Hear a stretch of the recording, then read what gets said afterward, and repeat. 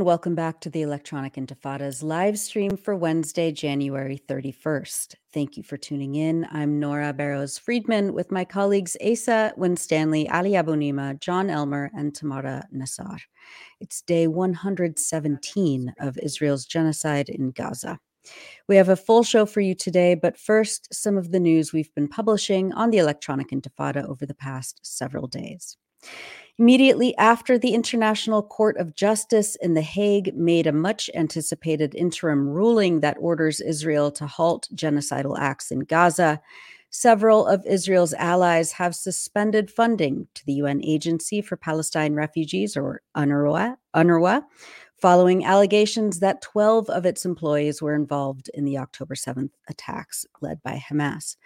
My colleague Maureen Murphy writes, quote, "The Israeli allegations appear to be based off of confessions made by Palestinian detainees, likely under conditions of torture." Human rights experts warn that suspending aid to UNRWA at present is a violation of the 1948 Genocide Convention.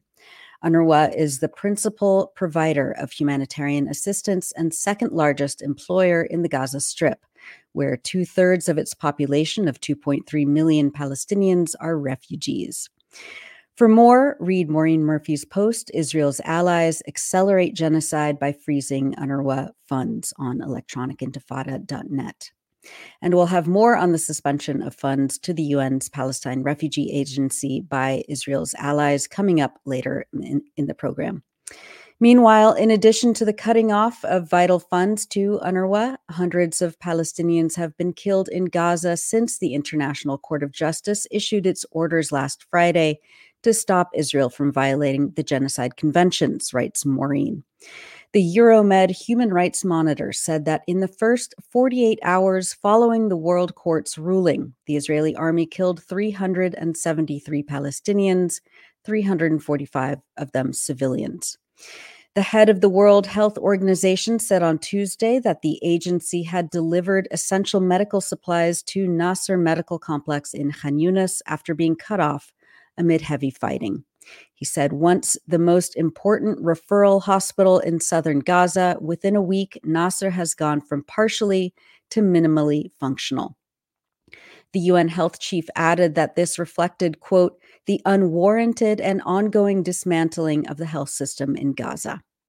Ghassan Abu Sitta, a British Palestinian surgeon who was working in Gaza during the first weeks of the genocide, has said that Israel's systematic attacks on hospitals is aimed at making life in Gaza unlivable to force out its population, Maureen Murphy notes. Rami Abdu, the director of Euromed Human Rights Monitor, tweeted on Tuesday about reports of a gruesome discovery in northern Gaza of individuals who were blindfolded, handcuffed, and then executed. Quote, "The bodies were found beneath debris and waste at Hamad bin Khalifa School. Many were wrapped in shrouds, and the shrouds were bound by the known Israeli handcuffs. According to our field researchers, the preliminary findings suggest that the school is situated near a cemetery, and these bodies might have been previously stolen by Israeli forces from the nearby graveyard and then buried at the school."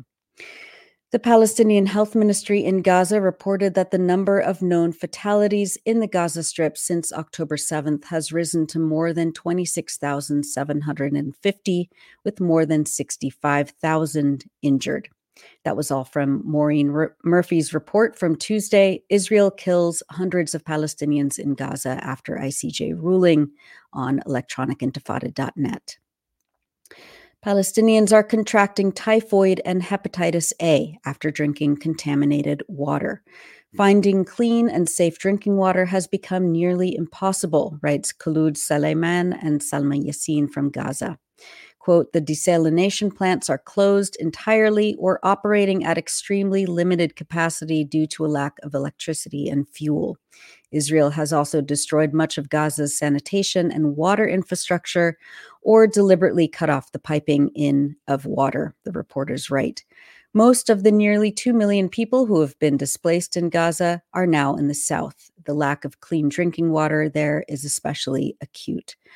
For more on this story, read Dying of Thirst by Khaloud Suleiman and Salma Yassin from Gaza. And finally, in the occupied West Bank, my colleague Tamara Nassar writes that an Israeli death squad raided the Ibn Sina hospital in Jenin on Tuesday, extrajudicially assassinating 3 young Palestinian men.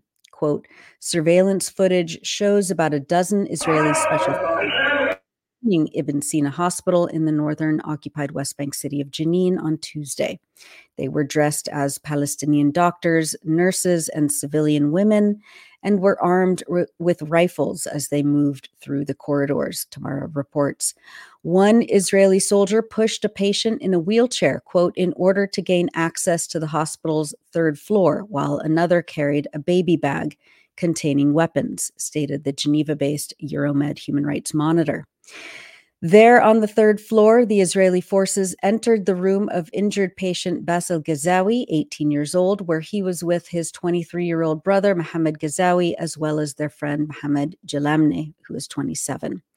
Using silencer-fitted guns, the Israeli soldiers assassinated all 3 men and left the hospital. The operation lasted about 10 minutes. Bassel Ghazawi, who recently turned 18 years old, was receiving treatment after becoming partially paralyzed from an injury in October when Israeli forces drone-bombed an area of Jenin in an attack that killed 3 children. Bassel's 23-year-old brother Mohammed was one of the founders of the Jenin Brigade, a resistance group that formed in the Jenin refugee camp and is associated with the Quds Brigades, the military wing of the Islamic Jihad resistance group. Their friend Mohammed Jalamne was a member of Qassam Brigades, the armed wing of the Palestinian resistance group Hamas. The Israeli military said this had been a joint operation with the domestic spying and torture agency Shin Bet. Euromed Human Rights Monitor described the killings as an extrajudicial execution, as did the United Nations Human Rights Office. For much more on this story, read Tamara Nassar's piece, Israeli Death Squad Executes 3 Palestinians in Hospital, on electronicintifada.net. And those are just some of the many stories we've published on the Electronic Intifada over the last few days. Head to electronicintifada.net for much more.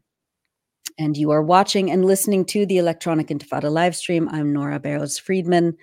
On the same day that the International Court of Justice delivered its preliminary orders last Friday, a federal court in Oakland, California, heard arguments in the case of Defense for Children International Palestine versus Biden. The lawsuit was brought by DCIP along with the Center for Constitutional Rights and Al-Haq, together with Palestinians in Gaza and the U.S. They filed the lawsuit in November against President Biden, Secretary of State Antony Blinken, and Secretary of Defense Lloyd Austin for the failure by those officials to prevent and complicity in the Israeli government's unfolding genocide against them, their families, and the 2.3 million Palestinians in Gaza. Attorneys asked the court to immediately order the United States to cease military support for Israel's unfolding genocide of Palestinians in Gaza and opposed the government's efforts to have the case dismissed. According to the Center for Constitutional Rights, 1 plaintiff testified from Gaza, 1 from Ramallah, and 5 plaintiffs provided live testimony in court of the death, displacement, and destruction their families and communities have faced since Israel began its campaign of retaliation for the October 7th Hamas attacks. In just one example, approximately 60 members of Ahmed Abu Ful's extended family have been killed since the complaint was filed in November, underscoring the need for the court to issue an immediate injunction. Ahmed, of course, is a lawyer with Al-Haq and has been on this live stream several times before. Joining us now to talk about the federal case is one of the plaintiffs, our friend Leila Al-Haddad. Leila is a Palestinian journalist, writer, public speaker, gardener, foodie, and mom. She's the author of the books Gaza Mom and Gaza Kitchen, and she co-edited Gaza Unsilenced with Rifat Al-Arir. Leila, thank you so much for being with us on the Electronic Intifada live stream. Thank you for having me. Hi, Leila. It's so good to see you. Likewise, it's a privilege to be here. I was getting a little, wondering why Ali hasn't had me on yet, but better late than never. Before we get into the federal case, though, tell us about your family in Gaza right now. Are you even able to get in touch with them? Where are they? What do you know so far? It's, I just, right as you were speaking, I was trying to see if I could get any updates from my, excuse me, my voice, as you can see from days of, testifying and so on. My cousins in Rafah in the south of Gaza are the ones that I've been in communication with, but we've lost contact for the past few days, which, is always unnerving because I know things are really bad if I don't hear from them in particular. But I also have an extended number of family members in the city that haven't left since the beginning, as well as within central Gaza. And I have my aunt and my cousins in Mawasi of Khan Yunis. So the ones in the city are the ones that are probably in the most precarious situation. One of my cousins and her husband and her 2 children are right in front of the Nasser hospital in Gaza City, and were initially completely besieged by Israeli tanks and sort of had a small reprieve. And then in the past few days, you might have heard that there was another evacuation order for that entire area of Gaza, but I don't believe they left. So I just haven't been able to hear from them. I heard finally from my cousin in Gaza City, who was a witness to the murder of my aunt by Israeli forces, and his brothers and my cousin's wife as well. This was on November the 2nd, and I just hadn't heard from him since. And he was explaining to me how he was basically trying to find any kind of safety or shelter, fleeing from one neighborhood to another within the city. He initially was in the Shifa compound, and then a few days ago told me that that was no longer safe and very difficult for his children. He moved to another area in Rimal, and then another third area because the Rimal area was being hit yesterday and the day before. So it's, I don't even know what to say anymore. I feel awful talking to them. And if it's any consolation, they say to me, tell everyone that you speak to keep speaking out and keep writing and keep protesting and keep suing and keep, whatever it is that's in your capacity to do. They said, keep doing it because it's important to us, and it reminds us and it makes us feel that we are not alone, that we are heard and we are seen. And we have those speaking out on our behalf. I could, speak in more detail about what my cousin relayed to me, but as well. That's such an important message, Leila. It's the same message that I get from everyone we're in contact with in Gaza, and it's one I think that everyone who's watching today or who's going to be watching this live stream later on should and do take to heart, that we have to keep raising our voices, and that's the most important thing we can do for all our friends and colleagues and loved ones in Gaza. And we certainly pray for your family and everyone in Gaza to be safe and for this horror to end very quickly, which is what you and the other plaintiffs in this federal court case against President Biden and other top US officials are trying to achieve. So tell us about what happened in court last Friday. That was the same day that the World Court issued its preliminary measures in South Africa's case against Israel over this genocide. Your case was being heard the same day. Tell us about how you joined the case as a plaintiff and what happened in federal court, and what did it feel like to be there? I'll start in the middle.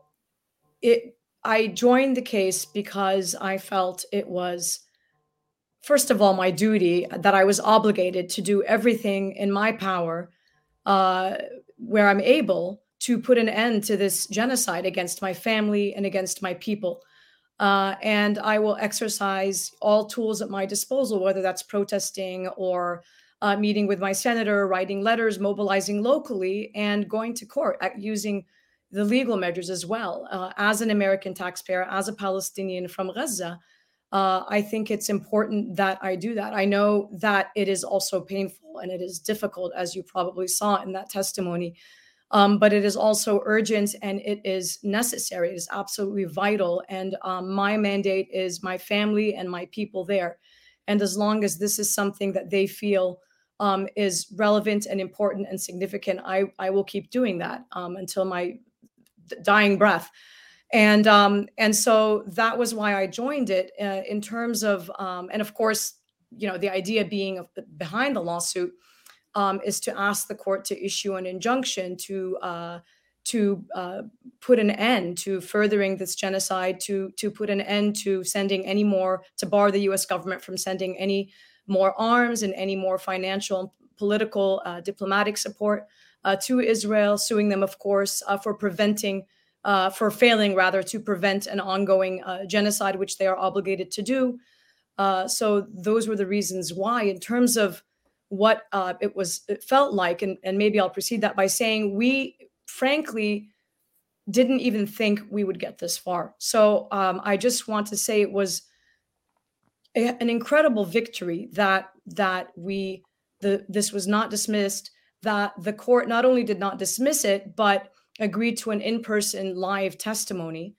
And I'll talk a little bit more about what happened in the court, but just, we were all a little apprehensive, a little nervous. We weren't sure what to expect. And we went in there, and for 4.5 hours, the judge heard testimony after testimony from different Palestinians, both in the United States and in Gaza, as well as from an expert witness in genocide studies, about how this genocide has impacted us. Extensive testimony discussing the Nakba for the first time, I dare say, in history in a U.S. court, not only as it pertained to Palestinians in 1948, but the extension of that being the ongoing genocide in Gaza and the sort of the modern day Nakba. The first time, I believe, that a court ever heard any of this in the United States. And it was something incredibly, as painful as it was, incredibly powerful about that moment, or moments, I should say, of those 4 hours. And we really came out feeling empowered, inspired, hopeful. There's no really other way to describe it. It was incredibly important and historic, and very significantly, every single objection that was attempted by the defendants, by the U.S. government and their lawyers, was overruled by the judge. They were particularly, incensed by the scholar of genocide studies, Dr. Barry Trachtenberg, at the end. And you might have seen the reel of that, where literally they're saying objection overruled, everything from his qualifications to his CV to the fact that he, didn't have a degree in foreign policy, to which he quipped, "I didn't realize that was a degree." And of course, the court kind of burst out into laughter. And so they were frustrated. The defendants were very frustrated and sort of, muttered at one point. But again, it was really remarkable also that the judge preceded all of this by issuing some prepared remarks, which he didn't have to do. That kind of set the tone for the entire day. And also listened very carefully, allotted us the maximum amount of time that we each needed for our testimonies, and ended with a summary saying essentially that this was the most important case of his career that he wanted to deliberate on and take very seriously, and letting us know that we had been seen and we had been heard, which might seem trivial. But for those of us who have endured and who have seen our families endure the horrors of this ongoing genocide, just being able to hear such words was more than we have heard or seen by our own administration in the entire 3 months. Instead, our families' deaths, have been raised into question, right? We've been dehumanized. The genocide continues despite overwhelming evidence demonstrating the deliberateness of the nature and the intent, right, of this genocide, and Biden himself acknowledging that many of these bombings have been indiscriminate. Yeah. Leila, just one thing, listening to you, I'm remembering how emotional I felt and many other people felt when we listened to South Africa present its case at the International Court of Justice, and that feeling of being heard for the first time. I mean, it sounds trivial, but when you actually experience it, it's very powerful. You get this rush of emotion, of validation that we never feel as Palestinians, or rarely feel. And just to remind viewers that I hadn't seen that reel you mentioned, but in general, in fact, but IMEU. Yeah, no, I encourage everyone to see it. But just to say that United States federal courts do not allow cameras. People are used to seeing trials and hearings in US state courts, but we don't have cameras in federal courts, which is why it's so important for you to be here and tell us what happened in court. Otherwise, none of us who weren't there would know about it. Yes, that's exactly right. And in fact, the judge, in addition to allowing the live testimony, allowed 1,000 permits, I think, for people to view it live streamed on Zoom, which was also incredible. But yes, I agree with everything you said. It was because it was, I don't, overshadowed is maybe the wrong word, but by the ICJ ruling and by everything that was happening with UNRWA. I don't think, unless you're in the Bay Area, people got a sense or a real appreciation for how historic and how incredible that day and those moments were for Palestinians, in their own words, in their own voice, for the first time, to be narrating their own experience in a federal court about what the United States is complicit in doing. Leila, was there any indication that your case was bolstered by the decision of the ICJ earlier in the day? Was there any discussion within the testimonies that were given about the obligation now that the Biden administration had? I mean, they had before, but especially emboldened by the ICJ's provisional measures. Yes. So in fact, the lawyers, God bless them, I wish one of them was on with us right now, got up at the crack of dawn at 3 or 4 a.m. Pacific time to listen to the ruling and to deliver the documents to the judge. And so he was well aware of that ruling prior to our own testimonies and hearings. And I do believe that will likely have an impact on his decision. Much of this, of course, will and may come down to matters of whether or not this is his jurisdiction, and that's what the defense was trying to argue. But it nevertheless is a huge, regardless of the outcome, huge political victory for the Palestinians in terms of being heard and seen, in terms of continuing to put pressure on the administration, and in terms also of the judge having heard that if he is not, and he kept saying, tell me, I want to hear from you, from the lawyers, tell me what to do. It was almost like he was saying, I need help. I need you to help me. What is it in my power to do? And they told him that this would be the last place that that we as plaintiffs could seek legal recourse. And I think he really took that to heart, or so that's our hope, at least. But again, regardless, we still feel just having gotten this far is really a huge victory. And it was an incredible moment as far as the Palestinian struggle and the Palestinian discourse in the United States goes. And it really is a credit to the lawyers and all the plaintiffs, which include Palestinians in Gaza and Palestinian Americans who are directly affected, who have family in Gaza. And we did have someone from the Center for Constitutional Rights on right when this lawsuit was filed, and we definitely should have a lawyer back as this case proceeds to kind of get into some of the in and outs. But one of the things I understand about the case is that the Genocide Convention, the International Genocide Convention, is incorporated into United States law because the United States ratified it and President Ronald Reagan signed it. And so the obligations on President Biden and Secretary of State Blinken and Secretary of Defense, Lloyd Austin, are legally binding. And Certainly. you are going to court in order to enforce their obligations under United States law and international law. And I think it's so hard for us to ever feel any hope because, and we've said this in the past few weeks as we've discussed the ICJ case and other attempts at justice, you know, we get to a certain point and the door gets slammed in our face. They always find a way to shut it down.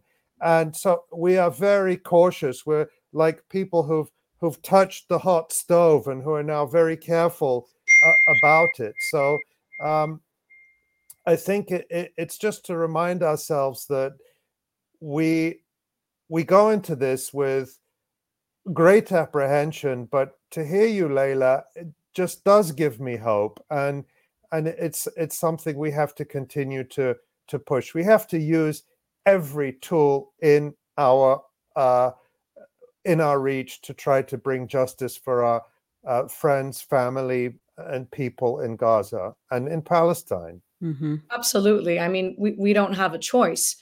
And it was just, as you said, you know, we're constantly having as Palestinians to put on our different hats, you know, but it was emotional and painful for myself and to hear the doctor from Gaza testify. He started us off and to say, I have nothing left but my breath. Israel, with the United States' help, has taken it all away. And just those words stick out in my mind. Sorry, now I'm going to get all teary-eyed again. So see, I can hold it together. That we are doing this, you know, our taxes, our government, and that was really important to demonstrate. What I had said was, you know, it's my tax dollars and my government that are killing my family, and President Biden can put an end to this with one phone call. But he is deliberately choosing not to, and in fact is doing quite the opposite and bypassing Congress and sending more arms and providing, you know, financial and political and diplomatic cover and dehumanizing Palestinians and denying our deaths. And then what? And I really do feel that the judge took this to heart. The testimonies ended, as I said, with Dr. Trachtenberg's testimony, in which he said, this is a textbook case of genocide. This is what I have studied for, me and other experts, our entire lives, to prevent something like this from happening, to be able to come and testify and say, this should not be happening, not to theorize about it or to reflectively look back and say it shouldn't have happened. And that was incredibly powerful to begin and to end with those two testimonies, interspersed, of course, with our own testimonies about what our families are enduring and continue to endure in Gaza. What is the timeline for the judgment? Is there any indication about, you know, when the judge will make his decision? And then, you know, if he finds that that the Biden administration are guilty of the accusations that are laid out in this case, what happens next?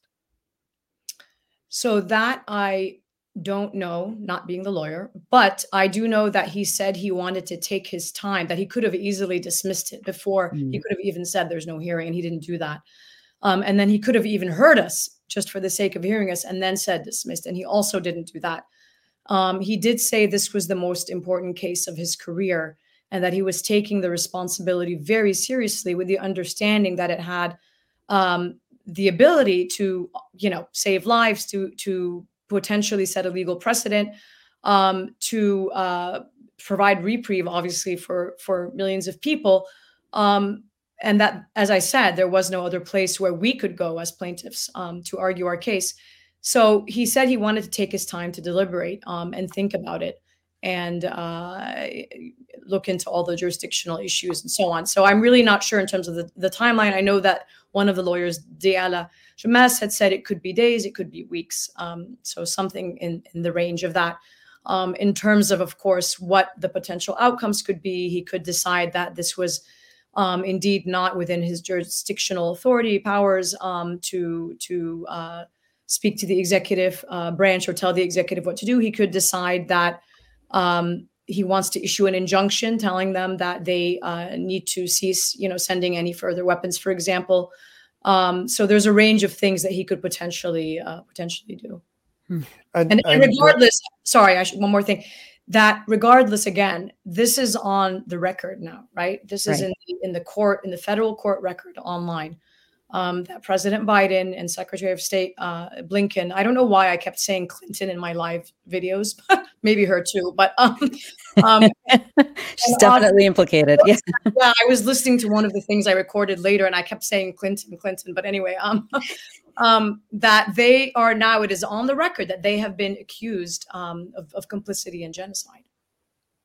That's very important. We'll be watching it. I believe this is still a preliminary phase of the case, and what we hope is that the judge will act quickly and decisively and issue an injunction, which could include, as you mentioned, ordering the administration to stop supplying the weapons which are being used for the genocide. I did see one question in the comments. People were asking if there is a similar lawsuit in Canada. And I believe the answer to that is yes, that there is either one that has been filed or is being filed. I don't have the information at my fingertips, but that is something perhaps we can come back to in a future show. I know that there's some local, maybe civil lawsuits, if I'm not mistaken, not federal ones though. So there's one in Chicago, I know, that is ongoing, but I'm not sure of the difference. I believe this is the only federal one in the United States. Right. And maybe if anyone knows more about the case in Canada, we'll certainly try to get that information for a future show. Yeah. Finally, Leila, how are you doing personally with all of this? You're a mom, you have children, you are in the belly of the beast, very close to DC, and you're trying to, figure out how to care for your family 10,000 miles away. How are you doing? That's the question of the hour, right? How are we all doing? We're doing as well as can be expected, I guess, but it's not a question. What I just keep saying is we don't have the luxury to grieve or reflect. We are not in that position right now. At least not speaking for myself personally. All I can do is to convert that emotion and that overwhelming feeling of grief and despair into action. And so while I dread being, as you said, here near the belly of the beast, it truly and genuinely disgusts me. I also recognize that I have this burden and this responsibility to do everything I can on their behalf and on the behalf of others as well who don't have that privilege.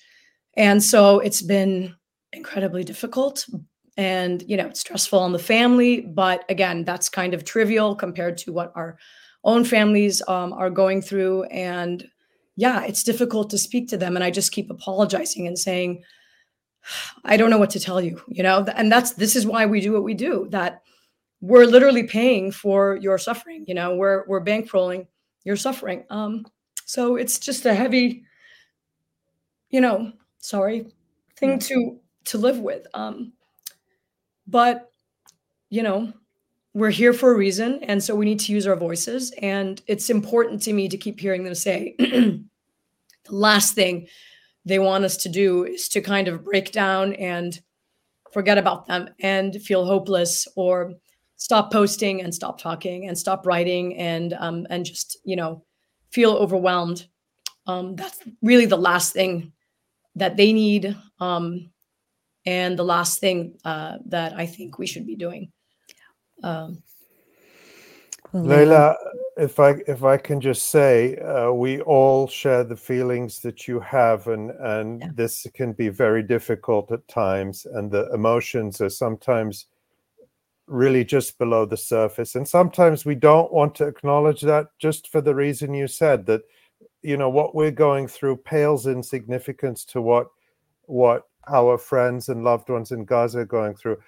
But it is painful for you. It is painful for all of us. And we have to look after ourselves and each other so that we can be there for them, and not to minimize what we too are going through, because we need to be strong and we need to be together for them. And I am so awe-inspired by what you're doing and the work you've done over the years. And we're going to let you go, but just say one word to us. I have right behind me, and you have it behind you too. Yes.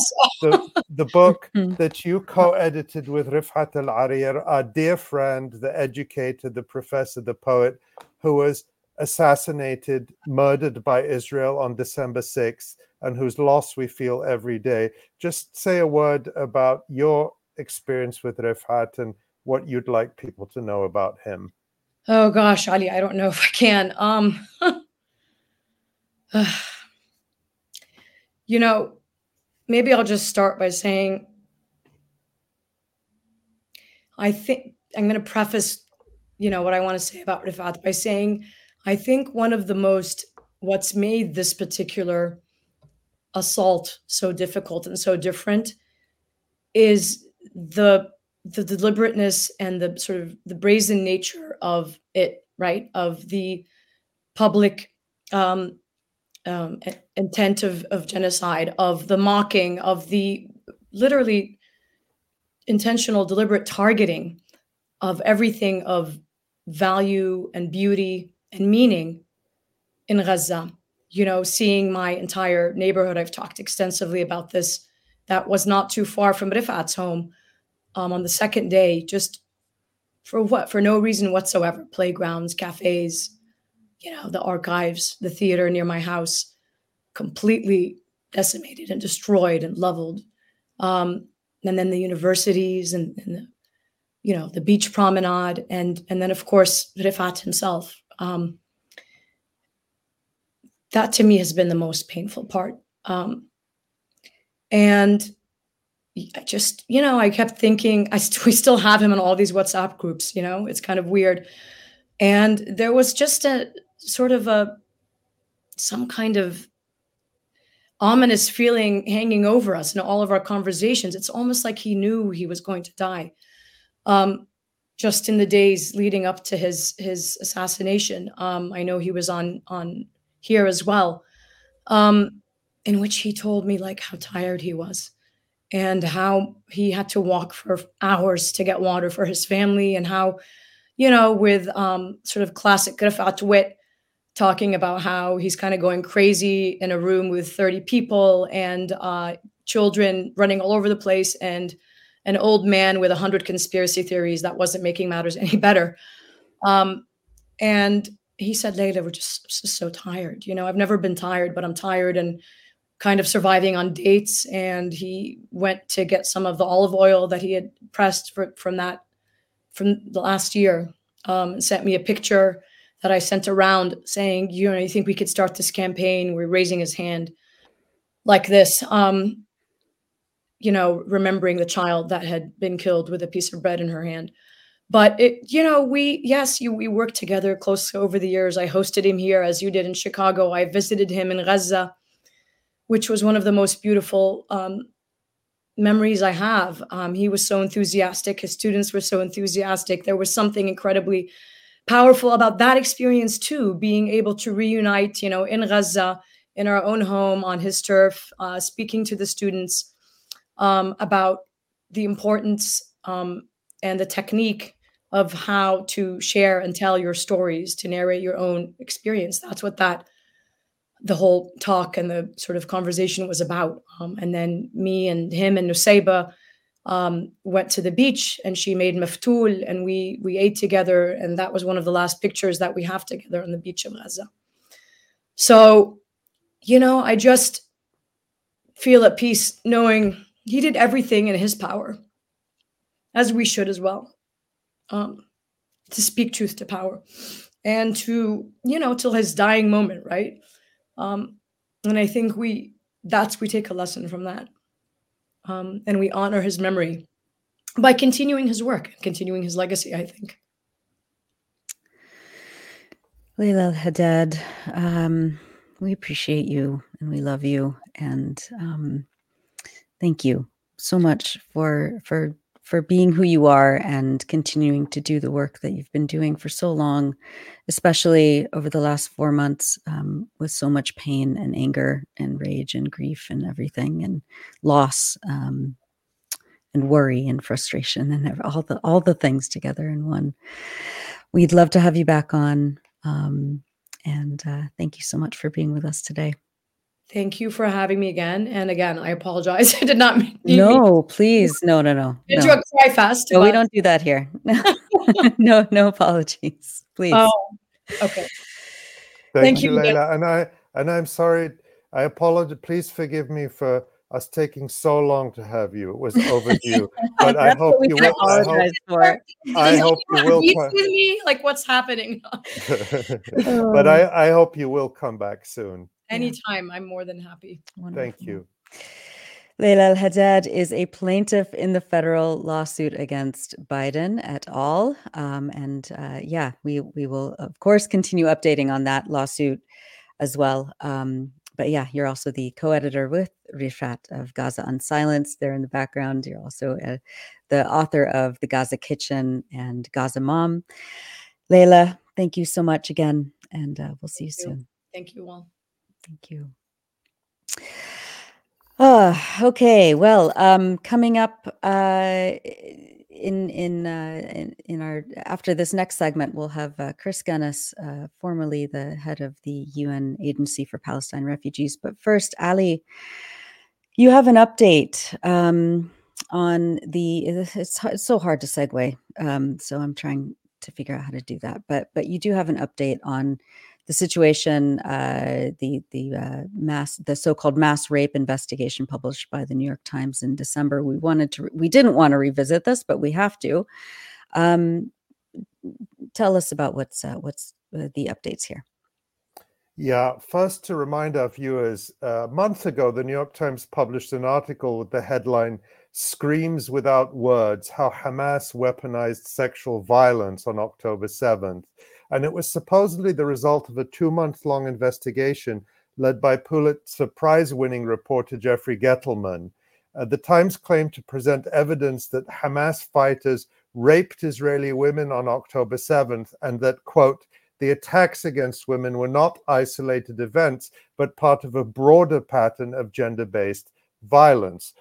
But as we showed on our January 3rd live stream, the Times' so-called investigation was deeply flawed, and I would go as far as to say fraudulent. People can watch that segment on our YouTube channel. Yeah, and we can link to that. But I know that some staffers inside the New York Times itself have reached similar conclusions to the one that we and other independent outlets have reached. Is that right? That's right. On January 28th, The Intercept revealed that the Times pulled a high-profile episode of its podcast, The Daily, that was based on Gettleman's mass rapes article. According to The Intercept, the decision not to air the episode was taken, quote, amid a furious internal debate about the strength of the paper's original reporting on the subject. And I want to note that The Daily is more than just an ordinary podcast. It is broadcast every weekday on public radio stations around the United States, so millions of people hear it. It's very influential. According to The Intercept, the episode was supposed to air on January 9th, but as criticism of Gettleman's reporting grew internally and externally, The Daily shelved the original script and put a hold on the episode. Now, they then wrote a new script, one that was, according to The Intercept, allowed for uncertainty and asked open-ended questions that were absent from the original article. In other words, The Daily was going to cast doubt on the Times' own reporting. But even that new script remains the subject of significant controversy within the Times newsroom and has yet to air. According to The Intercept, some New York Times staffers fear another caliphate-level journalistic debacle. Right, and remind our viewers what that is. Right. Caliphate was a sensational multi-part podcast by New York Times reporter Rukmini Kalamaki. It was released in 2018. It purported to be the story of a young Canadian Muslim who was radicalized and went on to Syria to join ISIS and commit a number of gruesome atrocities that were described in detail in the podcast. But the man turned out to be a total fraud. He made everything up, and the New York Times ignored many of the red flags that his story was fake. The Times ended up retracting the podcast, and it was obviously a huge embarrassment. This malpractice is not harmless. The podcast undoubtedly fed anti-Muslim fear-mongering in both Canada and the US by boosting the notion that young Muslims in these countries present a grave danger. And I would say that the New York Times' reporting of Israeli atrocity propaganda since October 7, such as the claims of mass rape, is also extremely harmful because it provides Israel with a justification for and distraction from its genocidal crimes against Palestinians in Gaza. And it really seems to me that the New York Times as an institution has not learned the lessons from the Caliphate debacle, although it appears that at least some of its staff have, which is why they are now raising the alarm over the Gettleman article. Have there been any New York Times editors who have responded to this controversy over the mass rapes article? Is anyone taking this seriously from inside? One New York Times staffer told The Intercept, quote, "There seems to be no self-awareness at the top." The staffer added that Gettleman's story, quote, "deserved more fact-checking and much more reporting, all basic standards applied to countless other stories," end quote. But instead of assigning editors to review Gettleman's work with some objectivity, it appears the Times has allowed him to investigate himself. Sources, yeah, that sounds familiar. Yeah, it does. Sources at the Times told The Intercept that Gettleman was assigned to write a follow-up story and gather evidence to support his original claims that were in the story back in December. Right. Amazing. And that article that Gettleman did investigating himself has now been published. Does it resolve any of the problems with his original quote unquote report? Or did he come up with any new evidence? Is there anything now to back up the spurious claims that have been debunked? Yeah, it was published on January 29th. And while it does contain new unverified claims and a lot of spin and evasion, there is nothing in it that you could call new evidence. Gettleman really tries to skirt around or simply ignores the key problems with his reporting that we and others have pointed out. Right. Convenient. What are some of those key problems? Well, first, there is the issue of Gal Abdush. She is an Israeli woman who was killed on October 7th. In his original article, Gettleman portrays her as the central victim of this so-called pattern of rape allegedly carried out by Hamas. But several members of Gal Abdush's family pushed back very strongly against Gettleman's claims. They say that there is no proof that Gal Abdush was raped, and they said that the Times manipulated them. They had no idea that the story Gettleman was working on was going to claim that Abdush was raped. Yeah. Gettleman provides absolutely no new evidence on this and actually has to acknowledge that, quote, family members have denied or cast doubt on the claims that she was raped. He then asserts that critics have used the comments of Gal Abdush's family, quote, to assert falsely that the family had renounced the article, end quote. But that is not false. Family members did renounce the claims in Gettleman's article, and Gettleman has come up with no new evidence to back them up. And Gal Abdush's mother said she only learned of the claim that her daughter had been sexually assaulted from the New York Times article itself. Atrocious. In our previous segment on this, you pointed out how the four supposed eyewitnesses to the alleged rapes each lacked credibility. You pointed out that their stories were inherently unlikely or even impossible, that there was a total lack of corroboration, including bodies and other physical and forensic evidence, or because the supposed eyewitnesses changed their stories over time. Does Gettleman address any of that in this new piece? He does address it, but only in a way that raises even more questions about his shoddy reporting, fraudulent reporting, I would say. For example, there's the case of Sapir, a woman who supposedly saw Hamas fighters gang rape and murder 5 women, then cut off the breast of one of them and start tossing it around like a ball. She also claimed she saw Hamas fighters prancing around with severed heads of 3 women lifted up over their heads. As we pointed out previously, her incredible atrocity tale came with no corroboration. Where were the severed heads? Where were the headless bodies? Where was all the blood and DNA? All this horror could not have happened while leaving no trace behind. Now, Gettleman makes this claim, citing Israeli authorities. I quote, "The police also said they found Sapir's bag where she said she had been hiding, and women's clothing near where she said the rapes occurred, and 3 severed heads were found farther away near the bodies of assailants in military fatigues," Israeli officials said, without providing more detail, end quote. None of these details were in his original story, and it all sounds very convenient. I've been following this issue very closely, and this is the first time in almost 4 months that we hear it claimed that this sort of physical evidence exists. But why didn't Gettleman insist on seeing crime scene photos or any other physical evidence? Again, there's nothing new here except more claims and assertions from the authorities of the same regime that is perpetrating genocide in Gaza, claims that neither we nor Gettleman can verify, but which Gettleman and the New York Times are happy to regurgitate, apparently without a shred of skepticism. And then there's the second and the only other eyewitness to the same alleged incident, a man called Ura Carroll.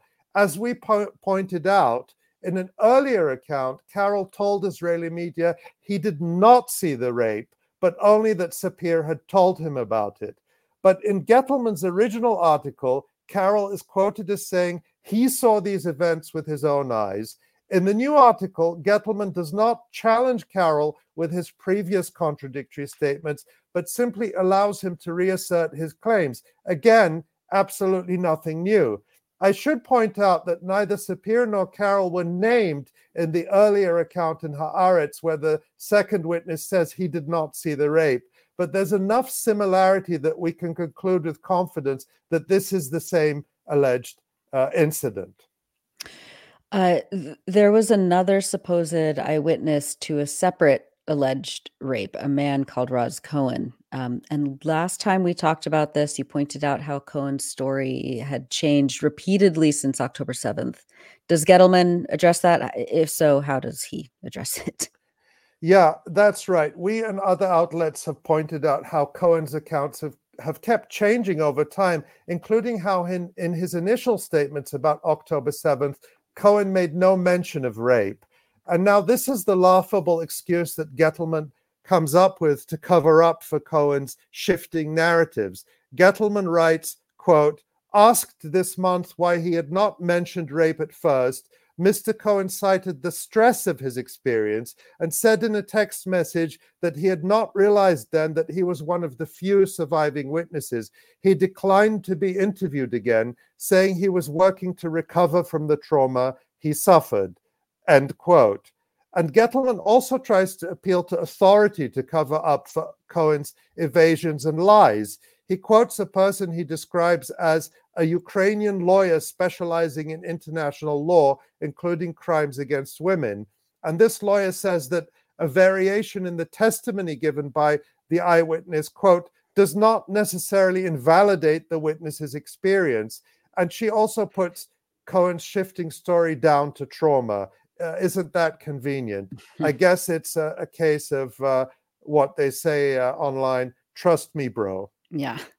And also notice that Gettleman claims that Cohen was, quote, one of the few surviving witnesses, end quote. It's always important to remind ourselves that Israeli authorities and Gettleman and lots of other media have been claiming all along that there was a pattern of rapes, a deliberate mass campaign of sexual violence as a weapon of war. And yet in his new article, Gettleman has not come up with any other examples in addition to the alleged cases he reported, and which are simply not credible. There should be tons of witnesses and tons of evidence, including forensics and video, but there just isn't. There is one more supposed eyewitness who is with Raz Cohen, a fashion designer named Shoam Guetta. Guetta claims he saw the same assault as Cohen, but there's nothing to corroborate it. Gettleman does not add anything new about Guetta, just repetition of what he claimed in the earlier article.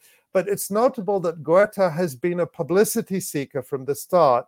In the last few weeks, he's been deployed in Gaza with the Israeli army, and he posted this photo on Facebook where he actually advertises his collection, his fashion collection called Gutos, on the wall of a house in Gaza. You can see that photo here. I don't know what to say about that, other than absolutely despicable. Ali, the last time you talked about how Gettleman relied to a large extent on Zaka, the Jewish extremist group that goes to crime scenes to collect bodies or body parts for burials, but which even by its own admission has no expertise in forensics or pathology. I don't think they're even like officially licensed by any sort of like public health body. Zaka leaders and its personnel have lied repeatedly about what they saw on October 7th, including the completely debunked stories of burned children and a pregnant woman whose belly was sliced open. Just these horrific, fantasy myths. Does Gettleman explain in his new article why he relied on an organization, Zaka, that has lied so much and has a vested interest in these lies? No, Zaka is not even mentioned in Gettleman's new article. It appears there was no way for him to spin away his egregious malpractice of relying on such an organization, so he just ignores the matter. It's really a fatal blow to his credibility. I suspect that Gettleman's shoddy effort to get himself off the hook is not going to silence the internal dissent within the New York Times and may even heighten it. After all, why is Gettleman being allowed to investigate himself, to try to airbrush away his deceptions, and why are editors letting him do it? The New York Times, if it had a shred of integrity, would retract Gettleman's story completely. Yeah. Ali, is there anything else we should know about this?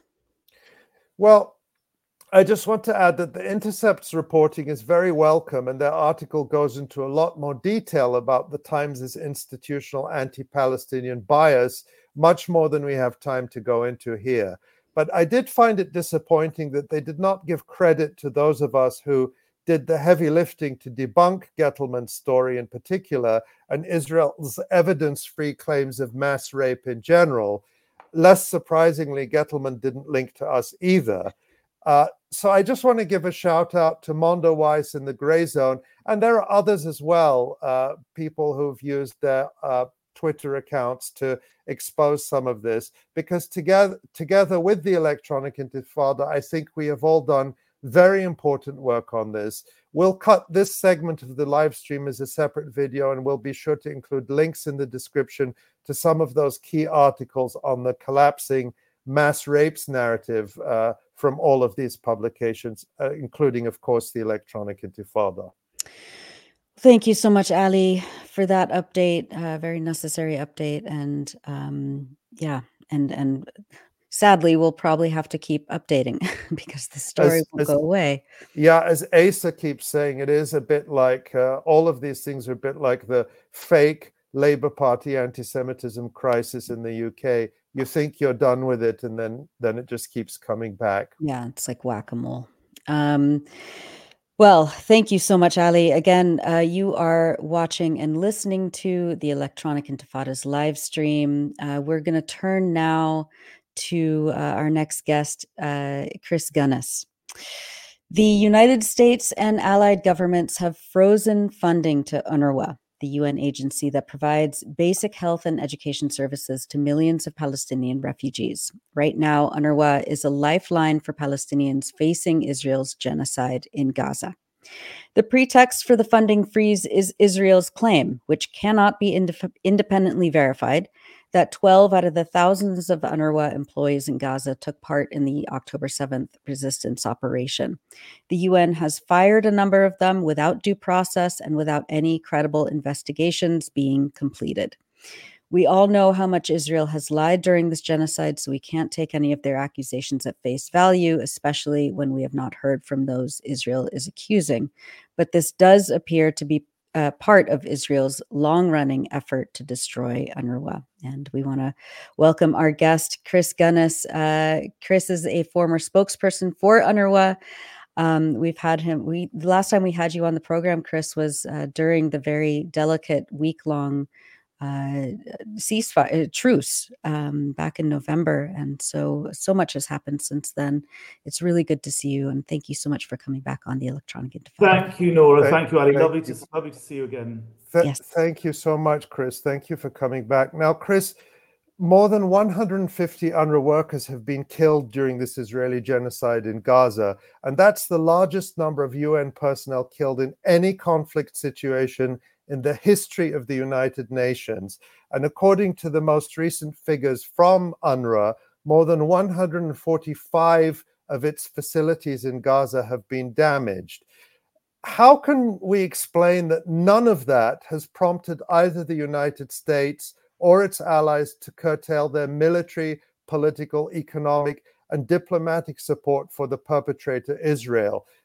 Doesn't that simply reveal that whatever Israel is claiming those workers did is just a pretext for an attack on UNRWA as an organization? Ali, this is very consistent with a repeated pattern of political attacks on UNRWA. And by the way, it always spikes when there's an upturn in the fighting or the violence, call it what you will, a genocide in Gaza. It always goes up. So always when, Israel attacks attacks Gaza, and there are, bombs going off in schools, immediately the whole machinery kicks in, rather as it has done this time, and you get these accusations. So these accusations are part of a pattern, number one. It's also part of a political, it's not even, it's not even a sort of thinly disguised conspiracy. I mean, go on Google, look at the document that was released, I believe, on the 26th of December, where the Israelis sort of let out, or it was leaked, I don't know how it got into the public domain, but it was authenticated, a 3-point plan. One is a smear campaign against UNRWA. The second phase was a defund campaign against UNRWA. And the third was a dismantle, destroy phase of UNRWA. And I think what we're seeing now is certainly part two, the defund UNRWA, sort of morphing into part three, which is destroy UNRWA. So yes, it's part of a political attack. And what's so sad, I mean, what's really sad this time, and by the way, the figure has gone up, the number of donors, I've got it in front of me, it's now 16. Australia, Austria, Canada, Estonia, Finland, Germany, Italy, Iceland, Japan, Latvia, Lithuania, the Netherlands, New Zealand, Romania, UK, and US. It's now gone up. Those people have really stabbed the agency in the back. It's an absolute betrayal. UNRWA, as you said, Nora, in your introduction, they dismiss these people even before the investigation, which is being done by the Office of Internal Oversight in New York, had barely begun. I mean, and what more do the donors want? And this is why I come to this conspiracy. This is what this campaign to destroy UNRWA. If the donors really wanted to restore aid, they would have said to UNRWA, don't you think? Well, here's what you've got to do in order to get funding restored: X, Y, and Z. UNRWA hasn't been told that. I was talking to UNRWA colleagues earlier today, and I said, have they told you what you've got to do? And they said, no. I said, I don't think that's sort of poor donorship, a bit odd. And the other thing, of course, is none of them, if you ask them, you say, what are you trying to achieve by this suspension of aid? They can't tell you. I mean, what more proof do you... So why are they doing it? Right. Why I think there really is. I mean, I think that this utterly absurd far-right Israeli fascistic dream that you can somehow get rid of Palestine refugees if you get rid of the agency that's providing services to them. I think they actually believe that. I mean, that's a bit like saying that if you got rid of Oxfam, you get rid of poor people. I mean, it's absolutely crazy. Or saying, a nurse in the National Health Service in Britain has murdered some babies. Let's just cut off funding to the NHS. I mean, it's absolutely crazy. And by the way, I mean, bad things happen in UN agencies, sadly, all around the world. You had child abuse scandals in UN peacekeeping. I mean, murders, crimes, terrible things. But the donors don't turn around and say, well, we'll cut off aid entirely. It's only when Israel decides that it's going to have this crazy campaign. And the donors panicked. I mean, let's be clear here. The donors panicked. And I honestly, I think, Philippe Lazzarini, God bless him, I think he's doing, under incredible... And he's the Commissioner General, the head of UNRWA, yeah. A man I know well. I really like the guy. But once as I say, I think some of his public advocacy has been superb. And I think he's doing a good job under appalling pressure. But once he basically sacked these people, Israel could turn around and say, well, there you go, they're guilty. But actually, I don't think the evidence they've produced, and I haven't seen it, but from what I understand, it's not been properly assessed yet.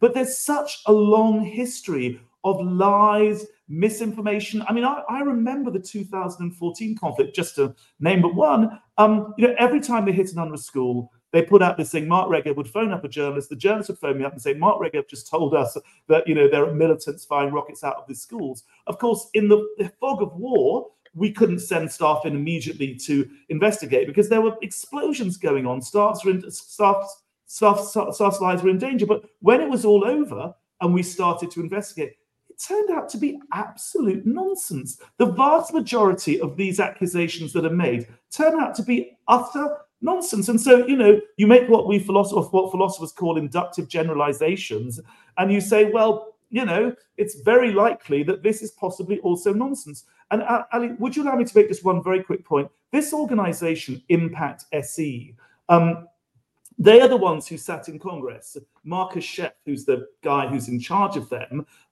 making all these accusations against UNRWA. Now, talking of a lack of authority, just in 2022, I believe it was, the UNRWA Commissioner General responded to one of these attacks they'd made on UNRWA textbooks. And when UNRWA started to investigate the texts which we were being attacked over, it turned out UNRWA didn't even use those books. I mean, why does the world give credence and credibility, put them in a hearing in Capitol Hill and have them saying these extraordinary things about UNRWA's education when it has a proven track record in either making things up or getting things wrong? Look on UNRWA's website and have a look at the press release that was put out. It's crystal clear. I mean, no, this is mad. And UNRWA has got systems in place better than anybody else. And this is, if you'll allow me to address this, Nora and Ali, there's all this talk. We heard it on Capitol Hill yesterday. Let's replace UNRWA. Well, let me tell you, UNRWA has 13,000 staff in Gaza alone. It's got nearer 33 in the rest of the region, Syria, Jordan, Lebanon, and the West Bank, and then Gaza. If you wanted to get 13,000 people, and they're all doing a job, right? So if you want to replace UNRWA to do its present job, you'd have to recruit 13,000 people. If you want to cut its mandate down, which only the General Assembly can do, not just Israel, you could say make it 6,000. But let's stick with a figure of 13,000.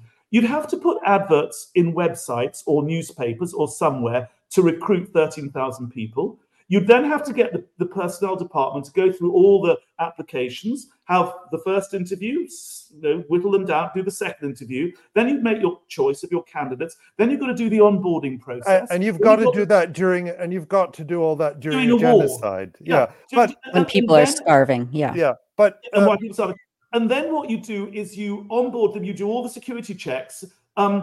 People who've got this idea that you can replace UNRWA overnight and bring in UNHCR. And by the way, UNRWA are the cheapest workers in frankly the entire UN system. So the donors who have not thought through the practicalities, and I think it's beginning to dawn on them, and the Israeli generals, by the way, who think, oh my God, we're the occupying power. If we get rid of UNRWA, we might have to start doing food distributions. But Chris, there's so much there to unpack, and I just want to put a couple of points out there because there was a lot that you addressed. First of all, this Israeli pattern of throwing out accusations and then the donors jump. This is not new. We saw this. Sorry, finish, Ali. Finish. Yeah. Shall I go? Well, I just want to put a few things to you. Yeah. So they did this back in, I think it was October 2021, with the major Palestinian human rights groups like Al-Haq, Al-Mizan, Defense for Children International, and all the European donors cut off their funds. And they said, oh, we take the Israeli allegations about ties to terrorism very, very seriously, and we're going to investigate, and we're going to freeze our funding. And then, of course, there is a long investigation. Then, of course, it comes out in the end that the Israeli allegations are completely baseless. But by that time, the damage has been done to the reputations of those organizations and to their functioning and to their funding and so on. That's something that our colleague Maureen writes about in her piece that Nora referred to earlier. We can flash that up on the screen so people can find it. And they also did this with World Vision, the major international charity that works in Gaza, where Israel arrested its Gaza director, Mohammed al-Halabi. He's still in prison, made these ridiculous accusations that he had funneled $50 million from World Vision's funding to Hamas, something World Vision said was impossible because they don't have that budget. Our entire program in Gaza was something like $2 million, and World Vision, which is based in the US, and it was the Australian branch, the Australian government, not a great friend of the Palestinians, investigated. World Vision investigated, they hired their own independent auditors, and they all found it was baseless. So this is a playbook that Israel does repeatedly. But the Ali, point you make, go ahead, Chris. No, well, I was going to say, I mean, there is something that feels slightly different, and that is that UNRWA's not in certain time I've been, involved in UNRWA.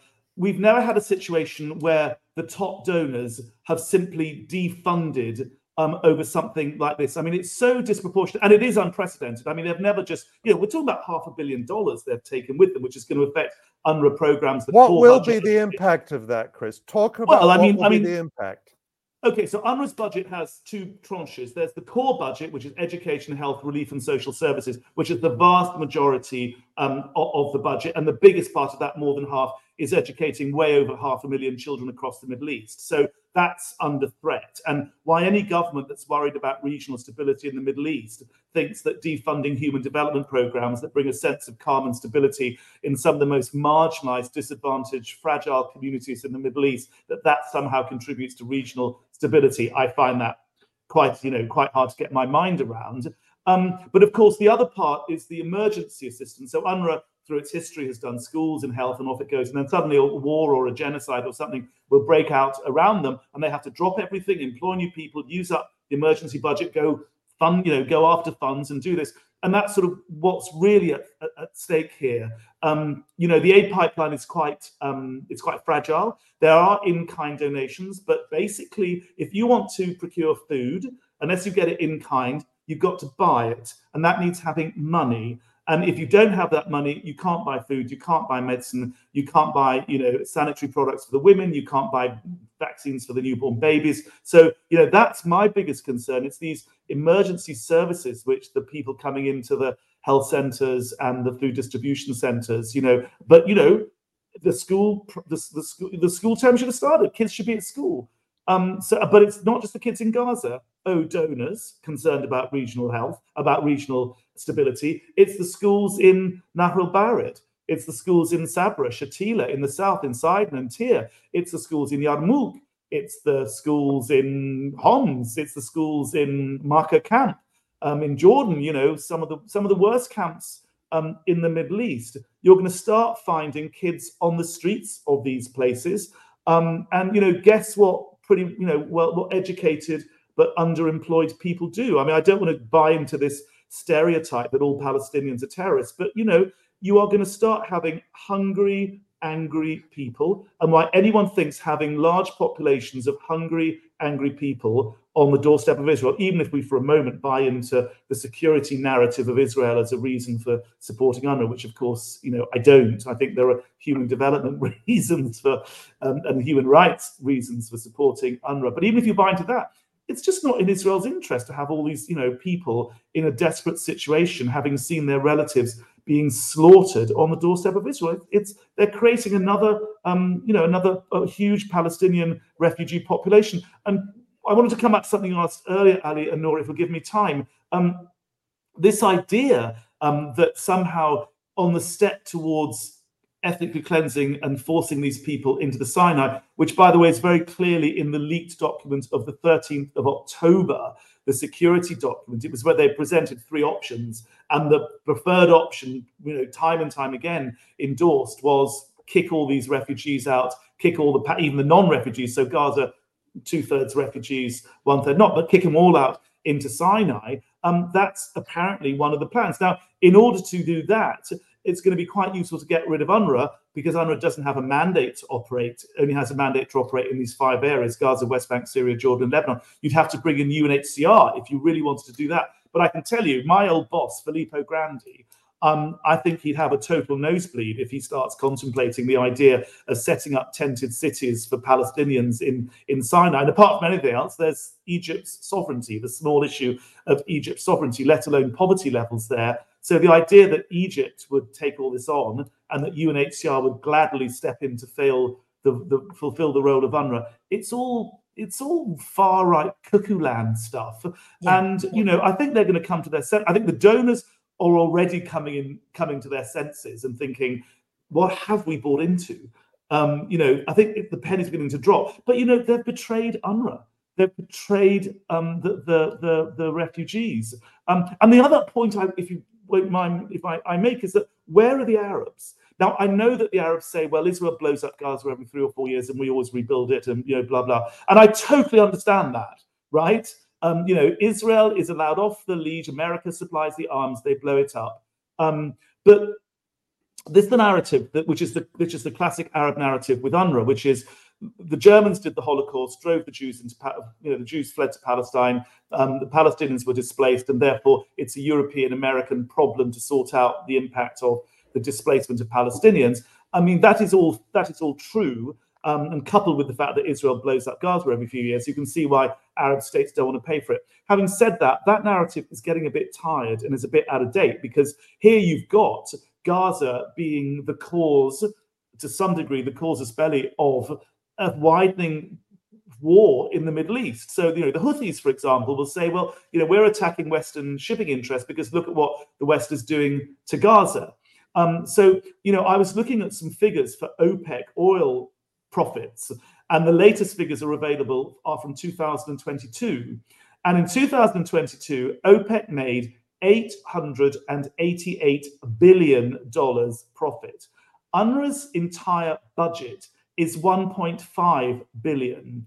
That is 0.02% of all of OPEC's oil revenues. So, with 10 seconds of oil revenue, OPEC in a heartbeat could solve UNRWA's financial problems. And the important political point here is that would take away the political leverage which Israel has and uses, as we've seen in this lamentable recent episode. It takes away the leverage that Israel has over the Western governments, the Western donors, which it's exerting on UNRWA and the refugees for political purposes. Because if it were the case that the donor base had been diversified and more Arab states had been brought in more generously, UNRWA would simply go to the Arabs and say, listen, look what Israelis are doing. We're going to need a bit more cash for this year, but hopefully that shouldn't take the pressure off the Western donors. And as I say, they're slowly seeing that they've been hoodwinked by this Israeli, plot.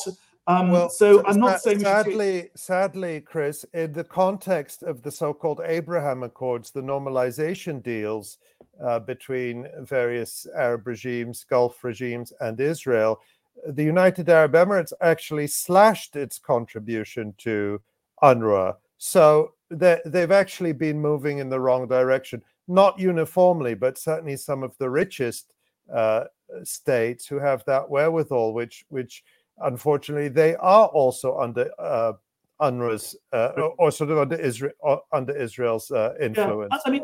One quick thing I wanted to say earlier, and I'll regret not having said it when we put the phone down. We've talked about these investigations as a pretext for cutting off aid.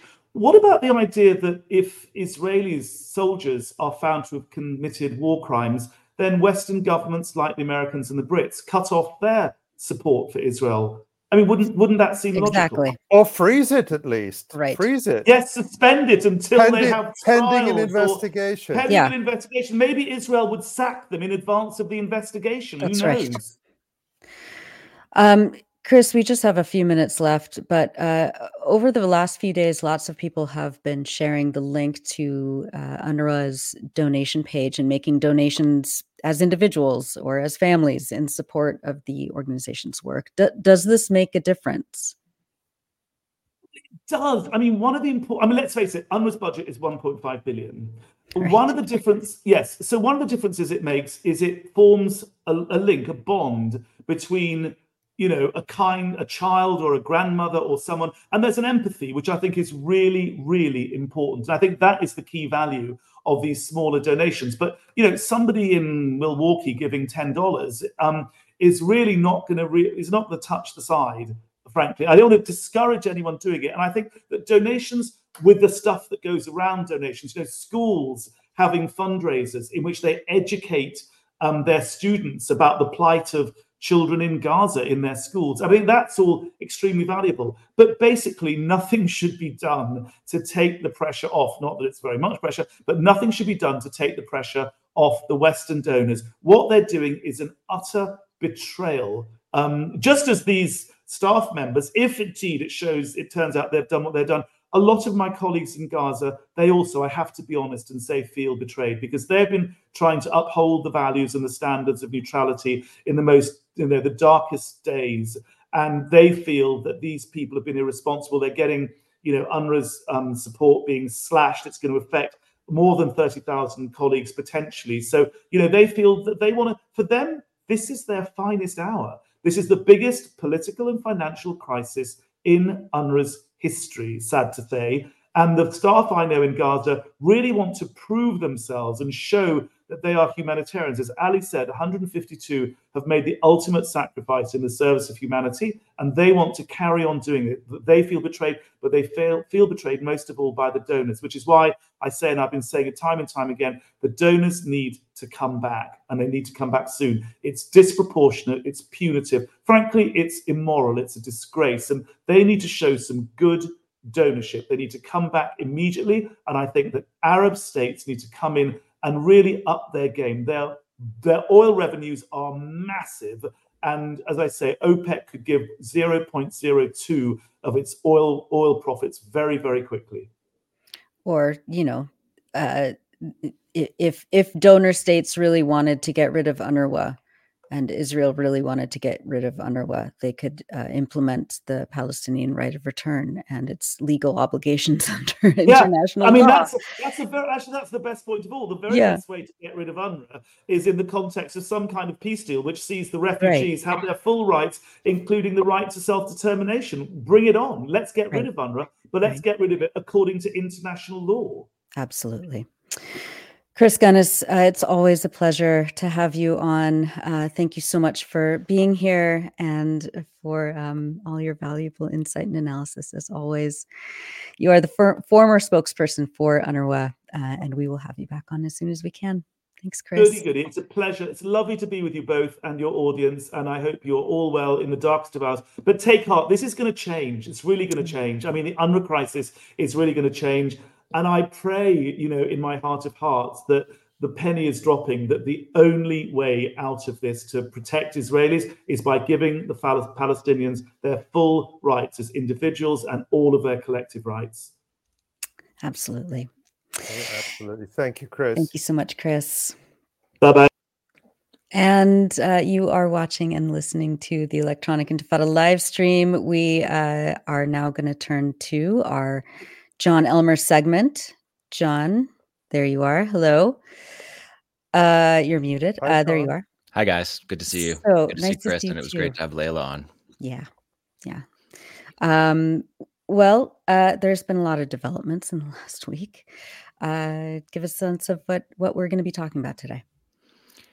Yeah, I just want to say, like, before I begin again, that it's unbelievable what we're watching in the Gaza Strip. The appalling crimes of Israel targeting civilians, targeting hospitals, like Layla said, targeting entire neighborhoods for no military purpose whatsoever, but just to destroy and kill.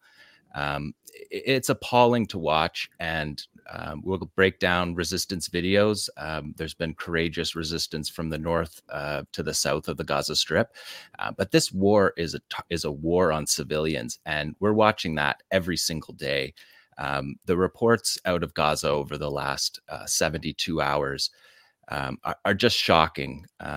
The execution of civilians who are bound, what we're watching under the brutal conditions, environmental conditions right now in the middle of winter, people living without tents, stitching UNRWA food aid bags together to create tarps, taking the tarps off the aid trucks so that they can sleep under them in the pouring rain, while Israel massacres civilians at a rate that hasn't changed at all, killing 200 people a day that we know of.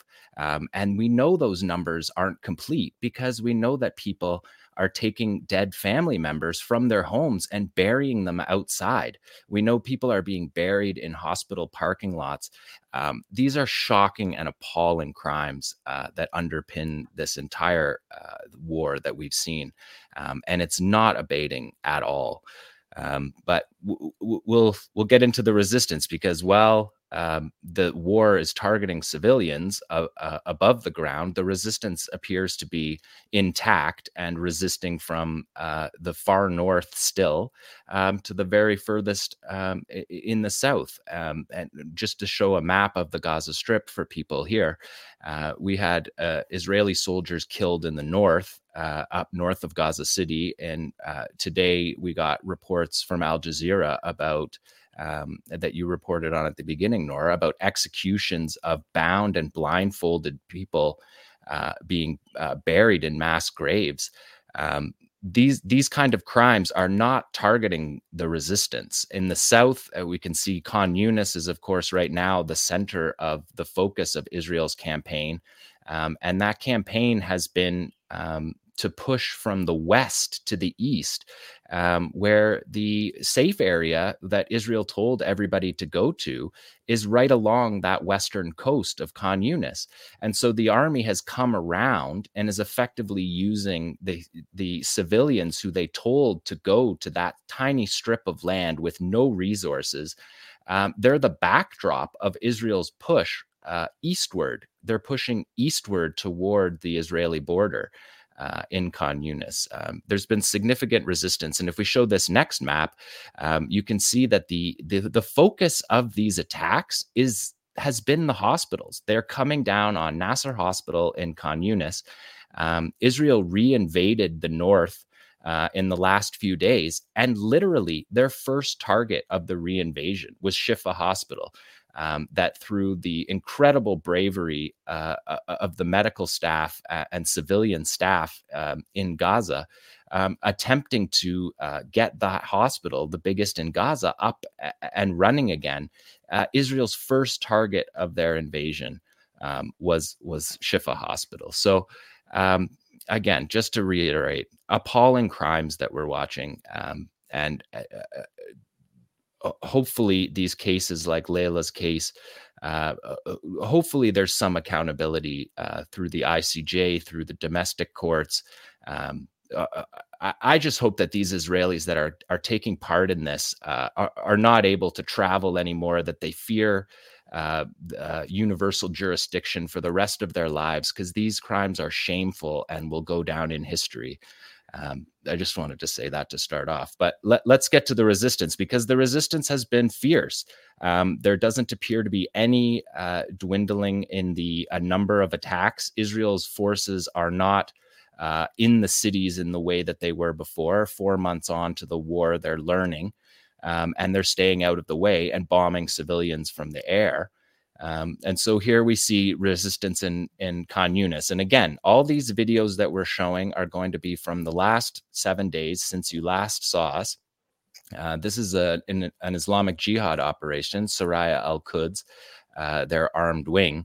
And we're watching a joint operation here because there's a united front in Gaza, joint operations where all of the resistance factions are participating and communicating in the resistance. And what we're seeing here is Saraya al-Quds fighter who originally used his RPG-7 to fire a rocket-propelled grenade. But if we watch when the video comes back around the second time, we'll see him miss with this. And goes back into the building, which is right beside where the Israelis are. So there's nothing like clearing going on, which if you read the newspapers, you'll hear about Israel's clearing operations. There's nothing like clearing going on. We're seeing Palestinian fighters right beside the tanks at every stage. So now he goes inside and he gets Qassam Brigade's weapon, a Yasin 105 that we've talked about on our program, and comes at the same tank. We're watching the same tank be targeted. He comes at it from a different angle with a different weapon from a different armed group. So you can see them participating. You could see the one who shot the first shot is the one who passed him that weapon there. So we're getting this again. The resistance always says that their deeds are not strictly what's captured on camera. If anything, it's the opposite. They don't have enough cameras for each of their units, but they embed these photographers in their units so that they give us a sense of what's happening on the ground.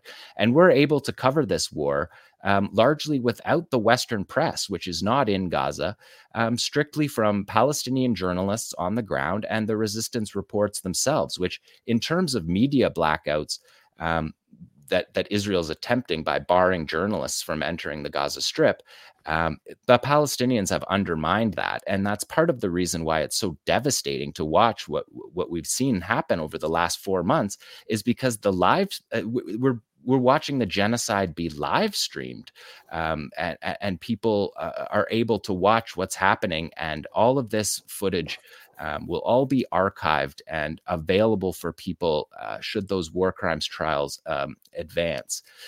So this is, again, so that's Saraya al-Quds using it. That's a joint operation, which is interesting to note that's happening. And then if we could just pause it with this one spot here, Tamara, if you just want to juxtapose the absolute cowardice of the Israeli army executing people who are bound and blindfolded, or raiding a hospital in Jenin dressed like they're holding babies, holding wheelchairs, dressed like doctors, so that they can go into a hospital room and execute an already paralyzed fighter who's 18 years old, and then tells the media that he's a Hamas commander, and that somehow justifies it.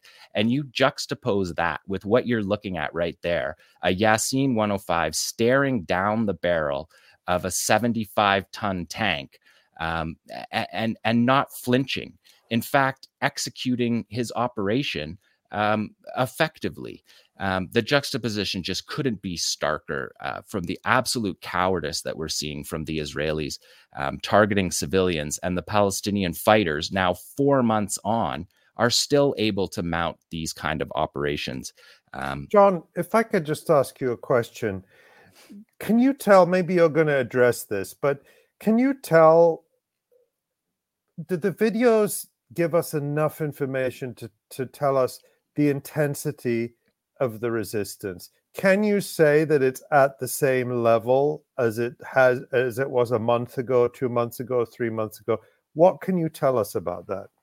Yeah, I mean, Abu Obaida tells us once a week a summary of the field reports that come out all day long, every day, of these reports. And they targeted 70 Israeli vehicles, armored vehicles, last week. They carried out 57 operations.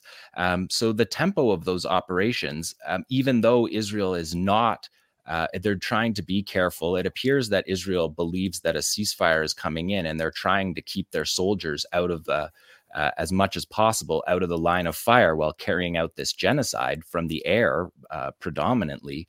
But no, we don't see any kind of degrading of the resistance capabilities.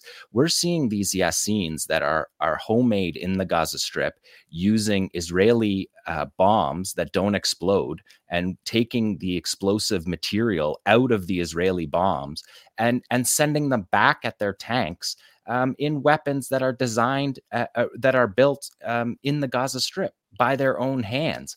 And we're seeing 4 months on that there doesn't appear to be any limit to that. So the preparation, the homegrown defiance of the civilian population as well. What the civilians are going through, living in their flooded tents right now, starving, crisis levels. The World Food Program doesn't even know what language to use because they told us that it was a dire emergency 10 days ago. That more than 80% of the world's catastrophic famine is amongst the civilians in Gaza. But there's no impact that we're seeing on the Palestinian resistance. And the Israelis and American intelligence sources are confirming that when they say things like 80% of the 350 miles of tunnels are still intact. And that's a low number. And right. The Israelis think there's actually 450 miles of tunnels. So if you have 80% of 350, that's less when you add the 100 more miles that Israel has said exists in these tunnels. And Israel, for the record, doesn't even have any idea what's going on in the tunnels because they're not going down in the tunnels and mapping the tunnels. They're destroying nodes of the tunnels. They're destroying shafts of the tunnels. But we know from Israeli prisoners that the tunnels are a spider web. They're not straight lines. You can't just dig one hole in a cemetery, which we've seen 16 different places, 16 different cemeteries in Gaza dug up by the Israelis. And the one cemetery left untouched is the one with World War II Jewish fighters in the cemetery. And they stuck a flag on that cemetery to protect it. And so Israel's carrying out these operations against the tunnels. They're saying they're flooding the tunnels. Now that's become a media story because the IDF showed us one of the pumps that they're putting down in the tunnels. This is not impacting the depth and complexity of the tunnel network. One of the prisoners who was released described walking for 5 hours in the tunnel, underground for 5 hours. She talked about 5 tiers of the tunnels. The Israeli soldiers aren't doing anything like going down 5 tiers in these tunnels. That's not happening. What we're seeing is Israeli reports going down 20 meters, which in Gaza terms is basically a large basement because we know the tunnels are in many cases more than 80 meters deep. The prisoner that was released described the bombing. And she said, the only way you could tell that there was bombing happening, a genocide up on the ground level where they're killing tens of thousands of people.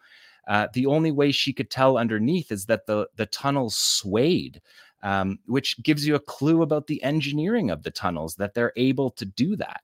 And so we're seeing like fake numbers produced by the Israelis. They're clearly hiding their casualties and they're not degrading the resistance. Of course, resistance fighters have died. Many have died in courageous battles, but nothing like the number that the Israelis are saying. But even if we took Israel's number, they're saying 8,000. Of a fighting force of the Qassam brigades. That's 40,000 fighters, not including their police and security services that could become part of the resistance, not including the half a dozen other resistance groups that are staffed and fighting in this fight as well. So the military objectives for carrying out a genocide have to be extremely high to justify these massacres of civilians. And there's nothing militarily like that at all going John, on. We have not seen 8,000 dead fighters, and Israel produces snuff films every day, and those numbers don't match at all what we've seen of fighters killed. But we're not going to know. These are things that we can't know because we're not accessing the resistance as this fight is going on. And the Qassam brigades are hiding their casualties too. They're not telling us their casualties right now, but they will, because they're proud of their fighters and they'll honor them when this war is over. John, you make an important point there, which is that the Israelis have never hesitated to show their snuff films. So if they had even a fraction of that number of dead Palestinian fighters, they would show them, and they haven't. And we hope that the resistance fighters are not being killed. They are fighting a right. I say this. This is my belief that Palestinians, like anyone else, have a right to resist. So, but going back to that 80% figure of tunnels still being intact, that came from a report in the Wall Street Journal citing unnamed US and Israeli officials saying that they believe that 80% of the tunnels are intact. And my view is that if they say 80%, it's probably 98%. But anyway, 80% still is an acknowledgement of failure on their part. Now, the other thing it says in that article in the Washington Post, again, in the Wall Street Journal, again, citing these unnamed Israeli and US officials, is that the attempts to flood the tunnels, which we have talked about over the past few months on the live stream, the attempts to flood the tunnels have failed. And they say that they have failed because the tunnels can be shut off. There are doors that can block them off so that the water can't travel. So as you had predicted, and as we talked about, the engineers who built these tunnels have thought about that. So that's just something I wanted to point out too, because again, they seem to, so if they're not going down the tunnels, if the flooding doesn't work, we did see them attempt to use poison gas, and they ended up gassing one of their own prisoners of war who was held in a tunnel, at least according to his mother. Then it's game over. And they can't bomb the tunnels from the air because the bombs can't penetrate that far underground. So they're done, right? Yeah, I mean, Ali, I said that on the 9th of October on our first ever Electronic Intifada live stream. This is an impossible task that the Israeli army is not up for. First of all, the Special Forces unit, the Yahalom unit, that's their anti-tunnel unit, they're combat engineers. They're engineers. They're not combat Special Forces troops that are going into these tunnels and fighting in this way. And so even the pretense that they're pretending like they're doing that, it's not happening. And you can read through, I don't recommend it, but you can read through the Israeli Defense Forces own statements on these issues. And the key thing that was in that Wall Street Journal article is that it was almost like the Americans were saying, like, what's going on here? Why is this not happening? Why is there not propaganda victories out of this situation? And the Americans said that it's because the Israelis are targeting nodes of the tunnel. They're targeting nodes of a spider web. So imagine in your brain a spider web, and targeting one node of that spider web is not doing anything. You break, even if you dig one, like they tried to break up the continuity between the north and the south by digging a tunnel and breaking up the tunnel in the middle camps area. That doesn't work if you have a spider web. So the resistance is, I mean, we don't know, but I can assure you that there is not a way to pour with a couple of pumps into to the tunnel system and flood it. These tunnels are built below the water table. So the engineers in the Gaza Strip who built this incredible network that the Israelis are even themselves are shocked by how good it is. It's so much better than they believed it was. And even their humanitarian arm of the IDF, Kogat, said it was an incredible achievement what has been dug. And the idea that the Israelis give, like saying, well, this money could have been used for something else. To use money to dig and build an underground network that makes your resistance genocide proof is an incredible development for the Palestinians. What we're watching is the second Nakba, but we're watching it be defended in a way that the first Nakba wasn't able to be defended because of the erasure of the Palestinian movements during the Arab uprising, a decade before that. So the ability for Palestinians to defend themselves has changed the equation forever. And the idea that you can dismantle UNRWA and get rid of the Palestinian question for the Israelis is just ludicrous. And what we're watching is a fighting force that's killed more Israeli soldiers since October the 7th than died in the entire occupation of Lebanon from 1985 to 2000. In combat, so double the number. So just when you think about it in those terms, Israel faced its most comprehensive defeat on October 7th, and that's what they're negotiating right now, trying to get their prisoners out. Let's do a couple more here. Let's do number 8 tomorrow. So this is targeting a bulldozer. This is the Qassam brigades fighting in Khan Yunis, going upstairs to a house that doesn't have a second floor on it. And that's the military wing of Hamas, right? That's the military wing of Hamas. And you can see that they've chosen this bulldozer as it loops back around. This bulldozer is reversing. So the fighters that have a position in this building have watched the bulldozer pass without hitting it, and then are waiting for it to reverse. And maybe we can pause it on this go through here tomorrow, because you can see, first of all, the position of it, the courage of that. But look at the efficacy. That is too close for any, first of all, the slat armor that you see on the bulldozer, that's the cockpit of the bulldozer right there. So there's 2 soldiers in there. And that slat armor, you can see, is angled towards the ground. And this is also something that we said on the 9th of October, is that Palestinians are going to use the built-up area to attack Israeli vehicles from above, which is much more, it's a much more vulnerable place to hit these armored vehicles that are all built to defend against bombs that are planted in the ground or shot from ground level. To change the angle of the attack is something that Palestinians are able to do, both because of their tunnel network, which allows them to move around the city without exposing themselves, but also then to climb the building of this house and hit from above. And then there's so many clues. If we could just run it tomorrow, there's so many clues in each of these videos about what's going on. First of all, just the wanton destruction, that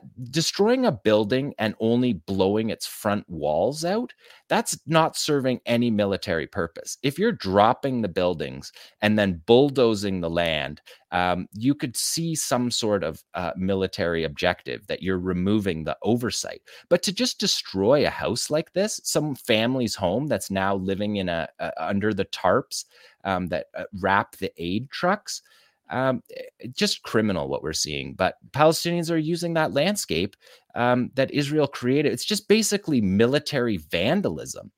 If you just leave the building standing like this, and we know the first day that there's a ceasefire, Palestinians are going to go back and they're going to live in that house. They're going to clean up what you see on the stairs there. That's probably their child's bedroom. They're going to clean it up. They're going to hang curtains, and they're going to live in a bombed out house until the donor countries get it together with to get the aid in. And Palestinians are going to do that. The barber shop is going to resume cutting hair. Children are going to resume going to school in ad hoc schools because Palestinians resist on all levels of their society. The resistance is happening, but just to see that a few times, to see what that destruction is, purposeless destruction in a military context. The Palestinians are still able to use the tunnel that was in that house or within that neighborhood at some point, and Palestinians are able to fire down from over top of them. And also just to point out one more time that the bulldozer is reversing, that this fighter is moving into position to hit the bulldozer as it's reversing so that he can hit the front of the bulldozer, which we can see in that video that he clearly does. Let's go to number 9, Tamara. This is Qassam versus, this is 2 angles here. So they're giving us cameramen on 2 spots to hit a brand new Israeli Merkava tank that's in. So again, we're seeing coordination between the fighters. This isn't ragtag forces because they've been dismantled in the way that Israel says. These videos look exactly the same as the videos from 3 months ago. The fighters have the same communication, the same skill.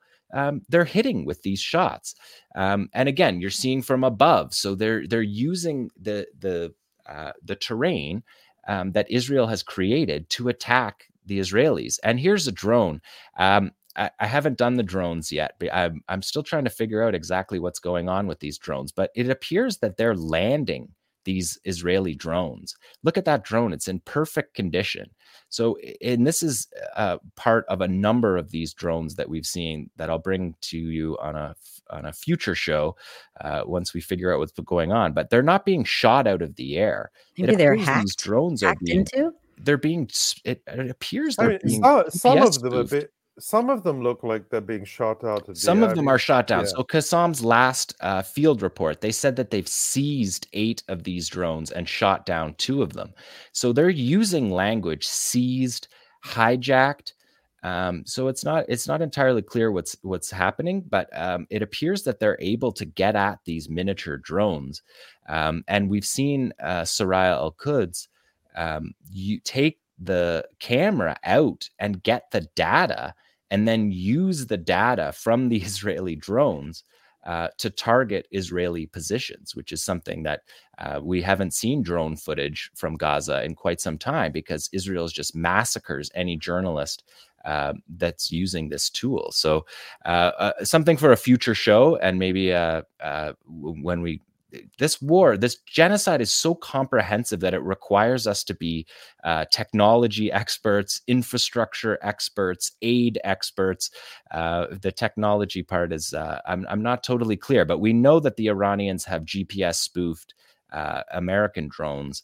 So it wouldn't be surprising if the Palestinians had that capability. And we know that the Palestinians know how to target, because on October 7th, the blinding operation to take out Israel's network connectivity was a critical part of that operation. And so, again, we don't have access to the fighters. We're trying to piece this stuff together with our experience and knowledge and bring it to you guys live in this 1 week in which it happens.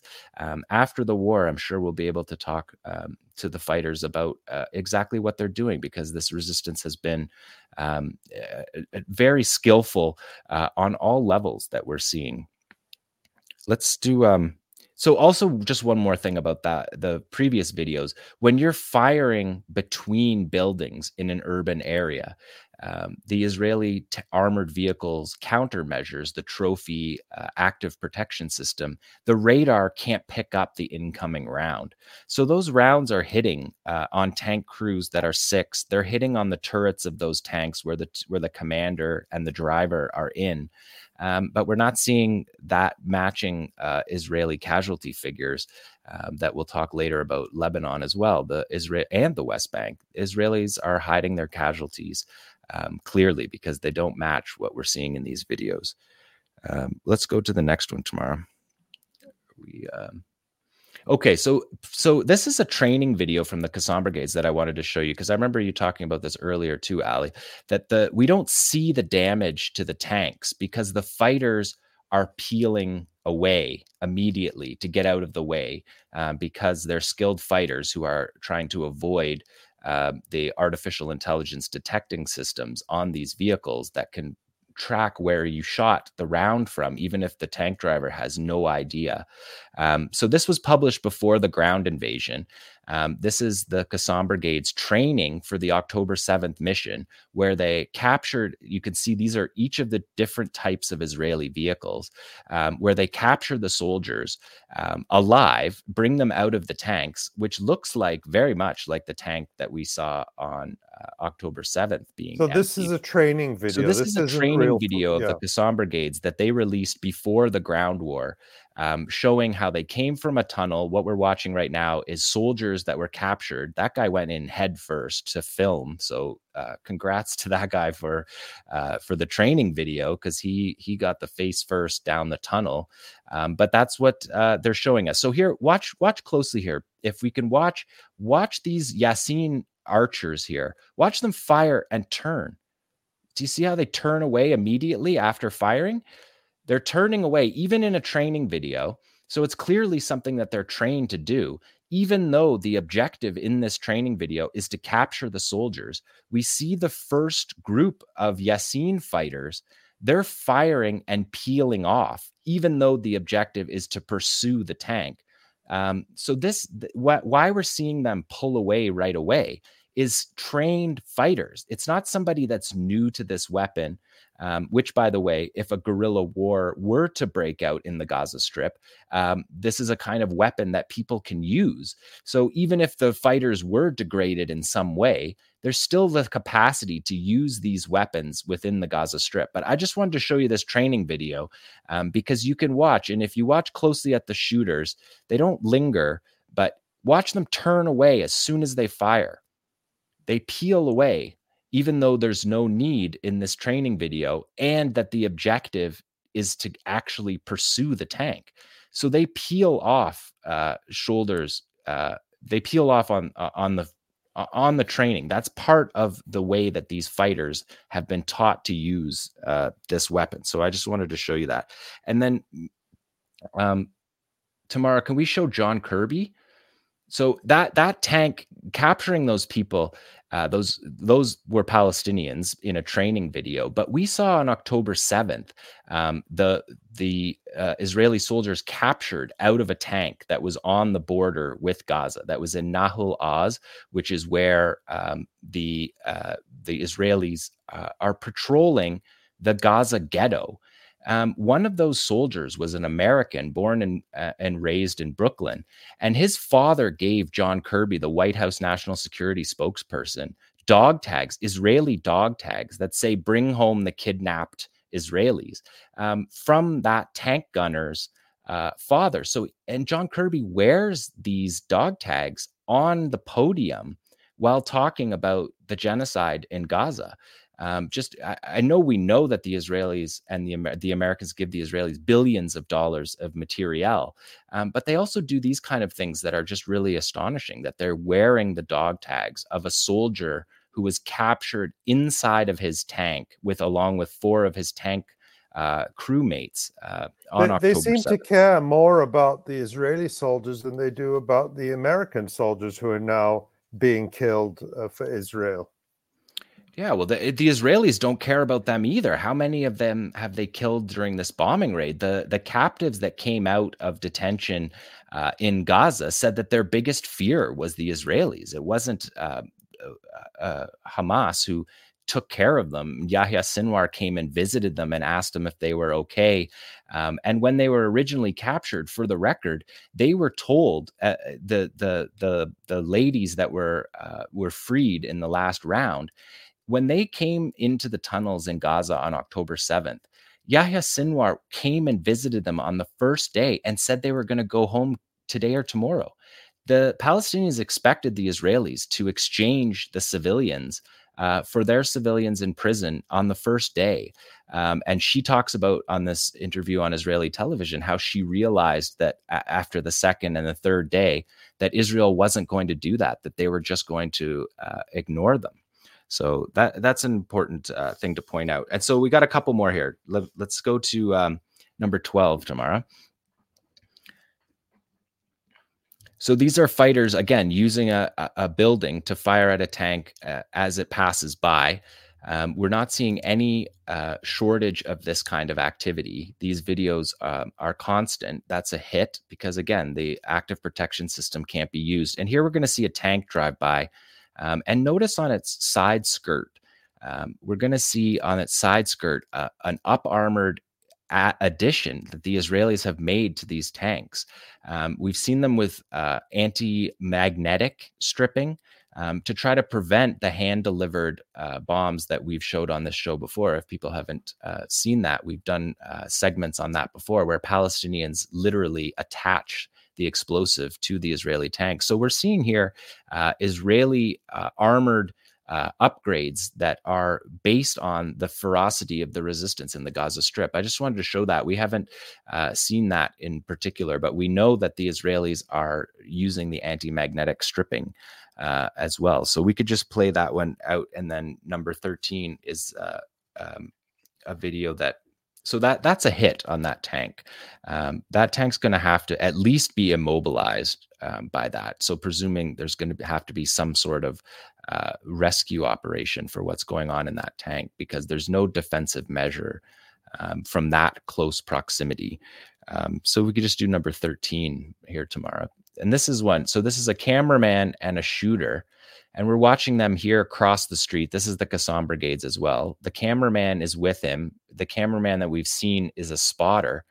And look at him here. He runs over to this burning car that the Israelis have blown up. And look they're using the cars burning as cover, both from drones and from that armored personnel carrier that's right there. That looks like a command vehicle based on the top of it there. John, are these Qassam fighters dressing up for these videos? Because, I mean, this is not the first time we've seen a fighter looking rather chic. This people I mentioned that because people have been commenting about it a lot online. If they did it on purpose, yeah. I mean, and the ease with which he fires. Maybe we could pause it on this one when we go. But yeah, like the ease and skill with which he's firing that, looking. I mean, it's winter right now, so it might be just the jacket that he has access to. But yeah, he looks. He's a legend. This guy's a legend. So I'm sure we're going to hear more about him. But the cameraman gets this shot. He's relaxed while firing, in part because he's using the car as cover. He carries out his execution with acumen and then retreats back to safety, which the Qassam brigades in their field reports note that their fighters are able to return safely from these attacks.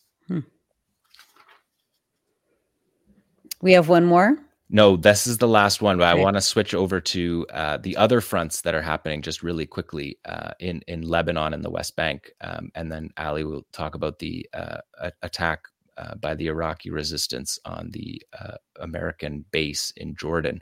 But tomorrow, if we could go to number 1.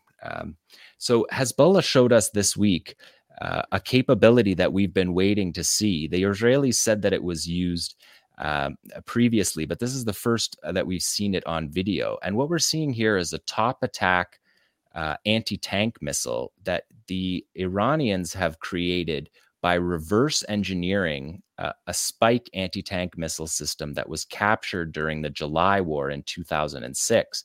And the Israelis immediately after it was captured, Israeli state television talked about the fact that it was captured, and you can see the weapon system in the Hezbollah museum in the south. So this is a top attack anti-tank missile, which allows it to non-line of sight, which means that you can fire the weapon, which we're seeing here. And then this is the original shot. And you can watch here as the missile's headed towards this hilltop, because that's where the fighter aimed it. Somebody separate from the fighter is able to take over the direction of this munition and redirect it from a safe third place to strike the target from above, which is something that we're watching here with Hezbollah knocking out Israeli surveillance equipment, which Israel uses to use all of its weapons, are based on network connectivity. So blowing up these radar domes in the way that we're seeing here is part of the warfare, part of the 750 operations in the north.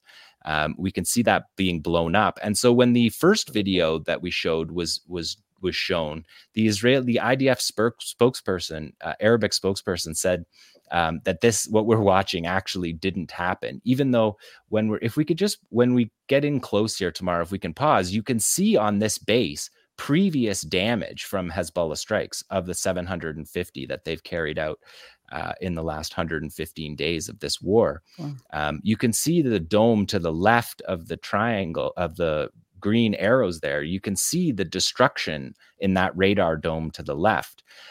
So this weapon is something that can be fired from safety and then redirected from a third place, which allows the fighters a modicum of safety, but allows the weapon to be used in a way that hasn't been used against Israel before. And these weapons we're watching them hit radar domes, but they could be used against tanks and can evade the active protection systems of the tanks. So it's a significant upgrade that we're seeing here, and something that if there were to be a war in the north, which Israel seems to be expecting, they have completely cleared out the north and the south, but they've completely cleared out the north. And for the first time in Israel's history, the buffer zones are now inside Israeli territory. The Gaza buffer zone is the Gaza envelope that has been depopulated, and the north as well, that there's buffer zones that are now not inside Lebanon and inside Gaza. They're inside Israel, which is a strategic bind for the Israelis.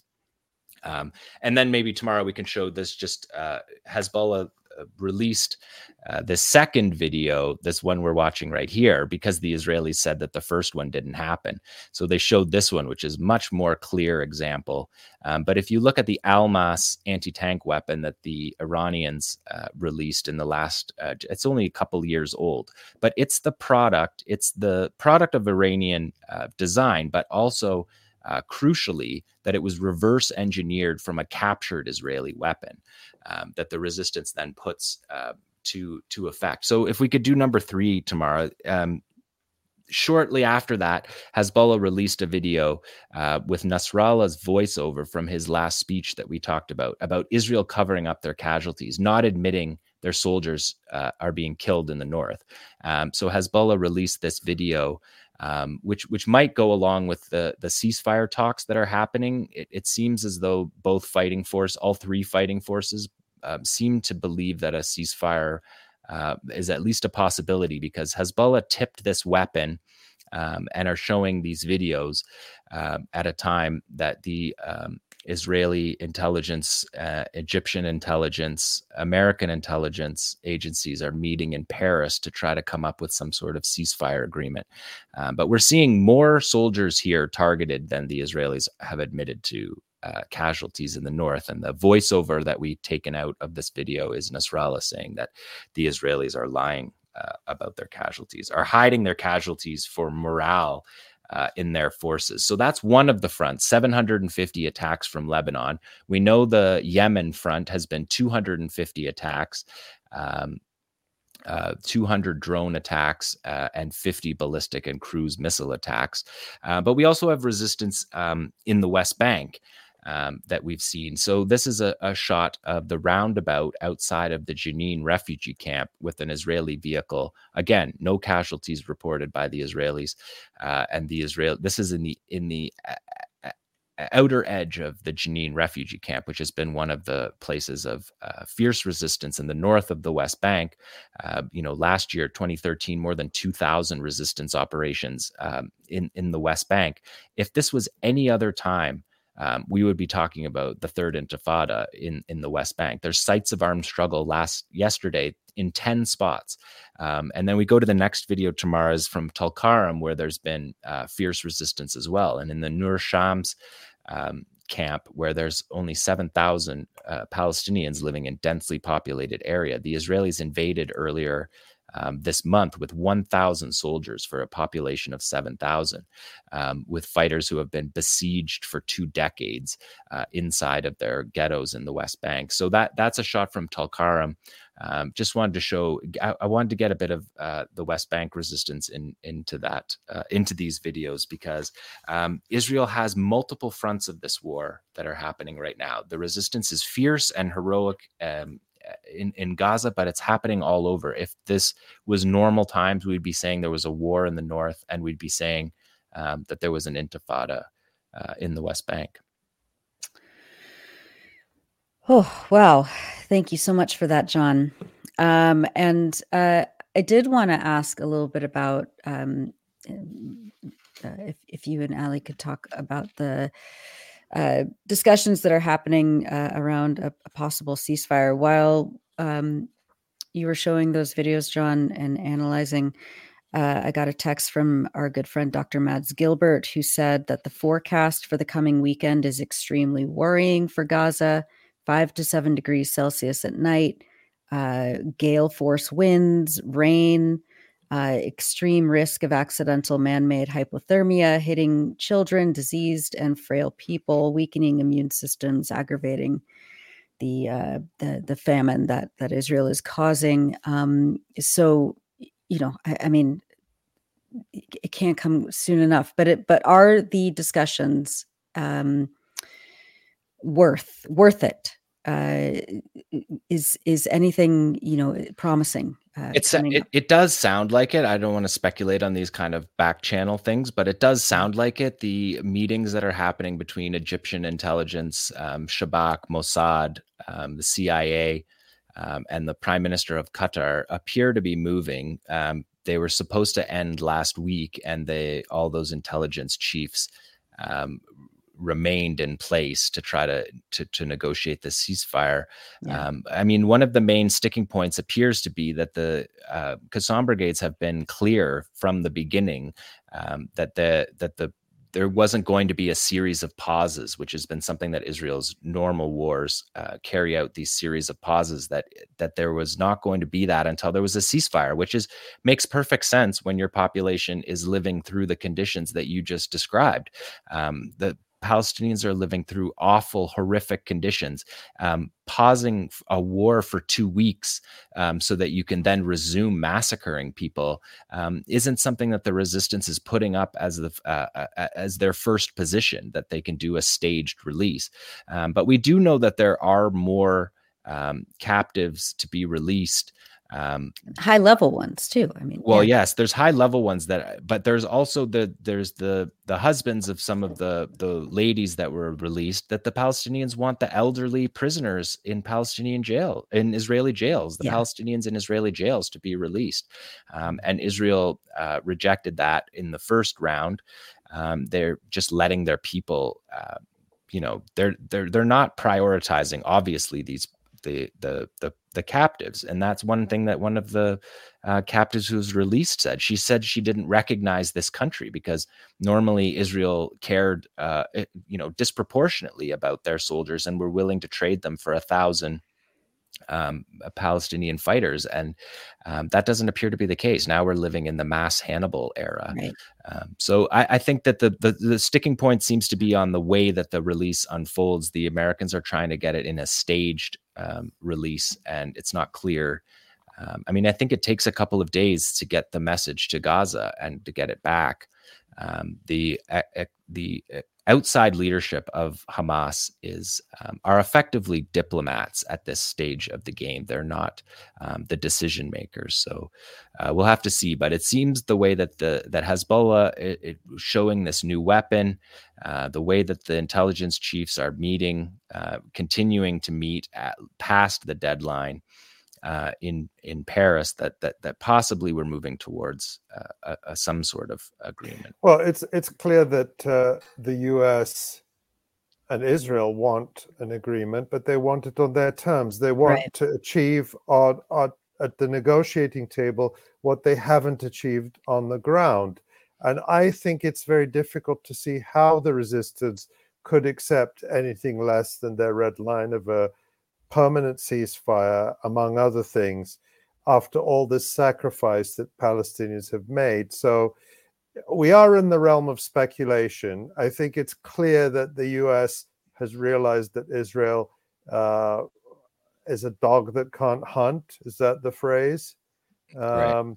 And so they want a way out that preserves their that saves face. And the resistance is saying, the battlefield conditions is what dictates the terms. And on the battlefield, Israel is losing. Again, we always stress that murdering women and children and men and destroying schools and buildings and universities and hospitals is not winning. It's actually a sign of losing. So we don't know. We hope, for the sake of everyone in Gaza, that there will be a ceasefire, but one that makes sure they will never face this genocidal violence again. And that seems to be the bottom line there. Yeah, I agree. Yeah. Do you want Should to we talk Tower about? 22? Yeah, let's talk quickly about what happened in Jordan. When was it? I'm actually Sunday? right. I don't know any days either, but the American base Tower 22 on the Jordanian, Syrian, Iraq border was hit it was hit by a drone, and 3 U.S. soldiers were killed, and some 24 were injured. And Tamara, can you just put up the story I sent you, which shows the photos and names of the soldiers? And it's just very striking to me that all 3 of these soldiers are Black. And so, once again, we see a pattern repeating of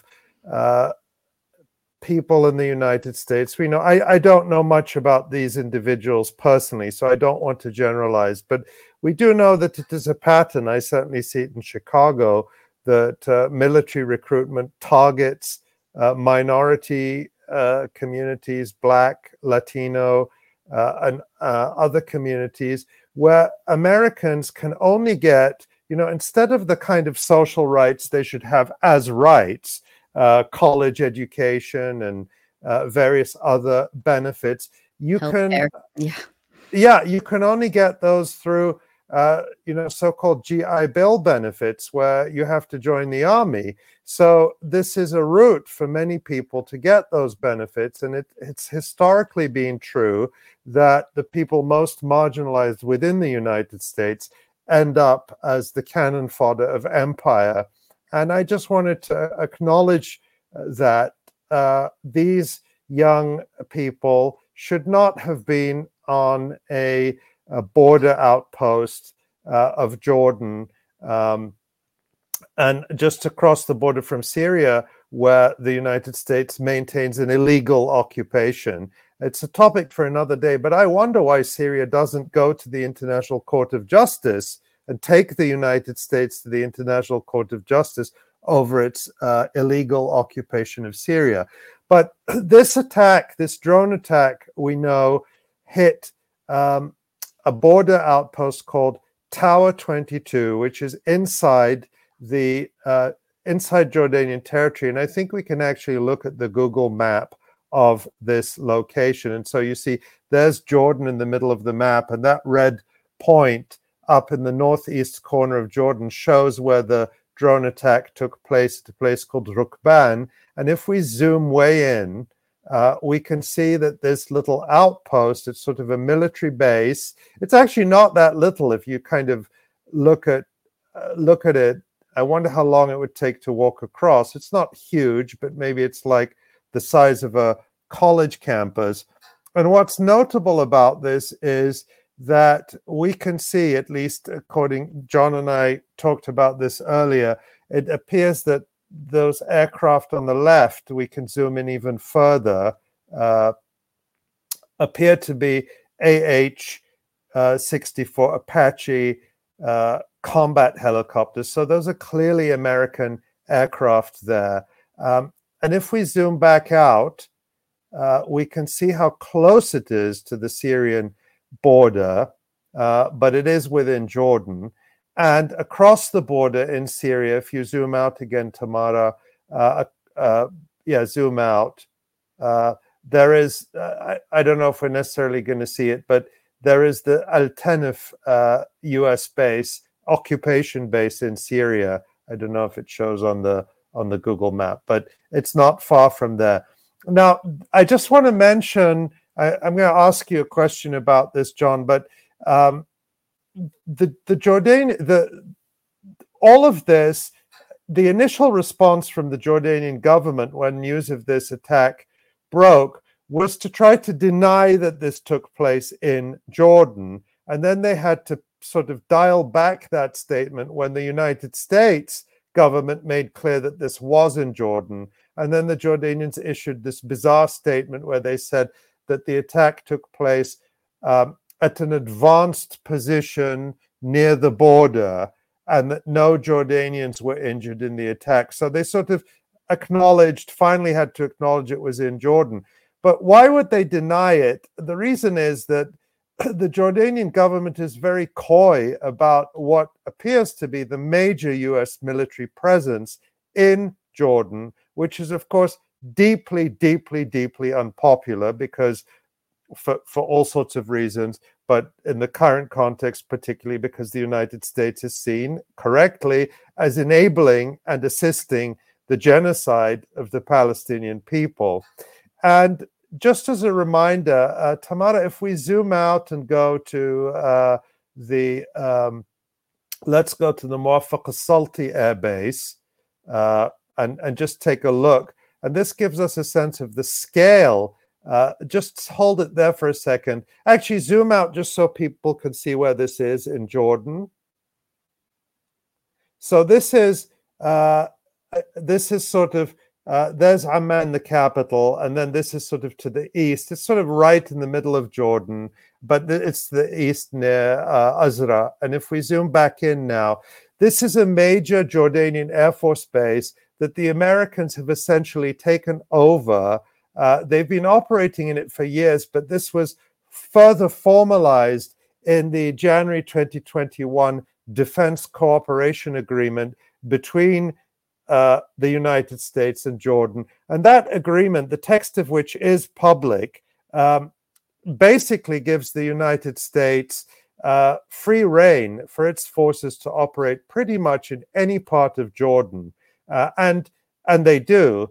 And in 2018, Congress appropriated $140 million for the expansion and improvement of this airbase in Jordan for American use. And if we zoom in, Tamara, we can see some of the aircraft that at least were on the ground at the time this Google image was taken. And if we zoom way in, we can see what appear to be, from their silhouette, F-35 fighter jets, which are, again, advanced United States warplanes and not something that the Jordanian Air Force possesses.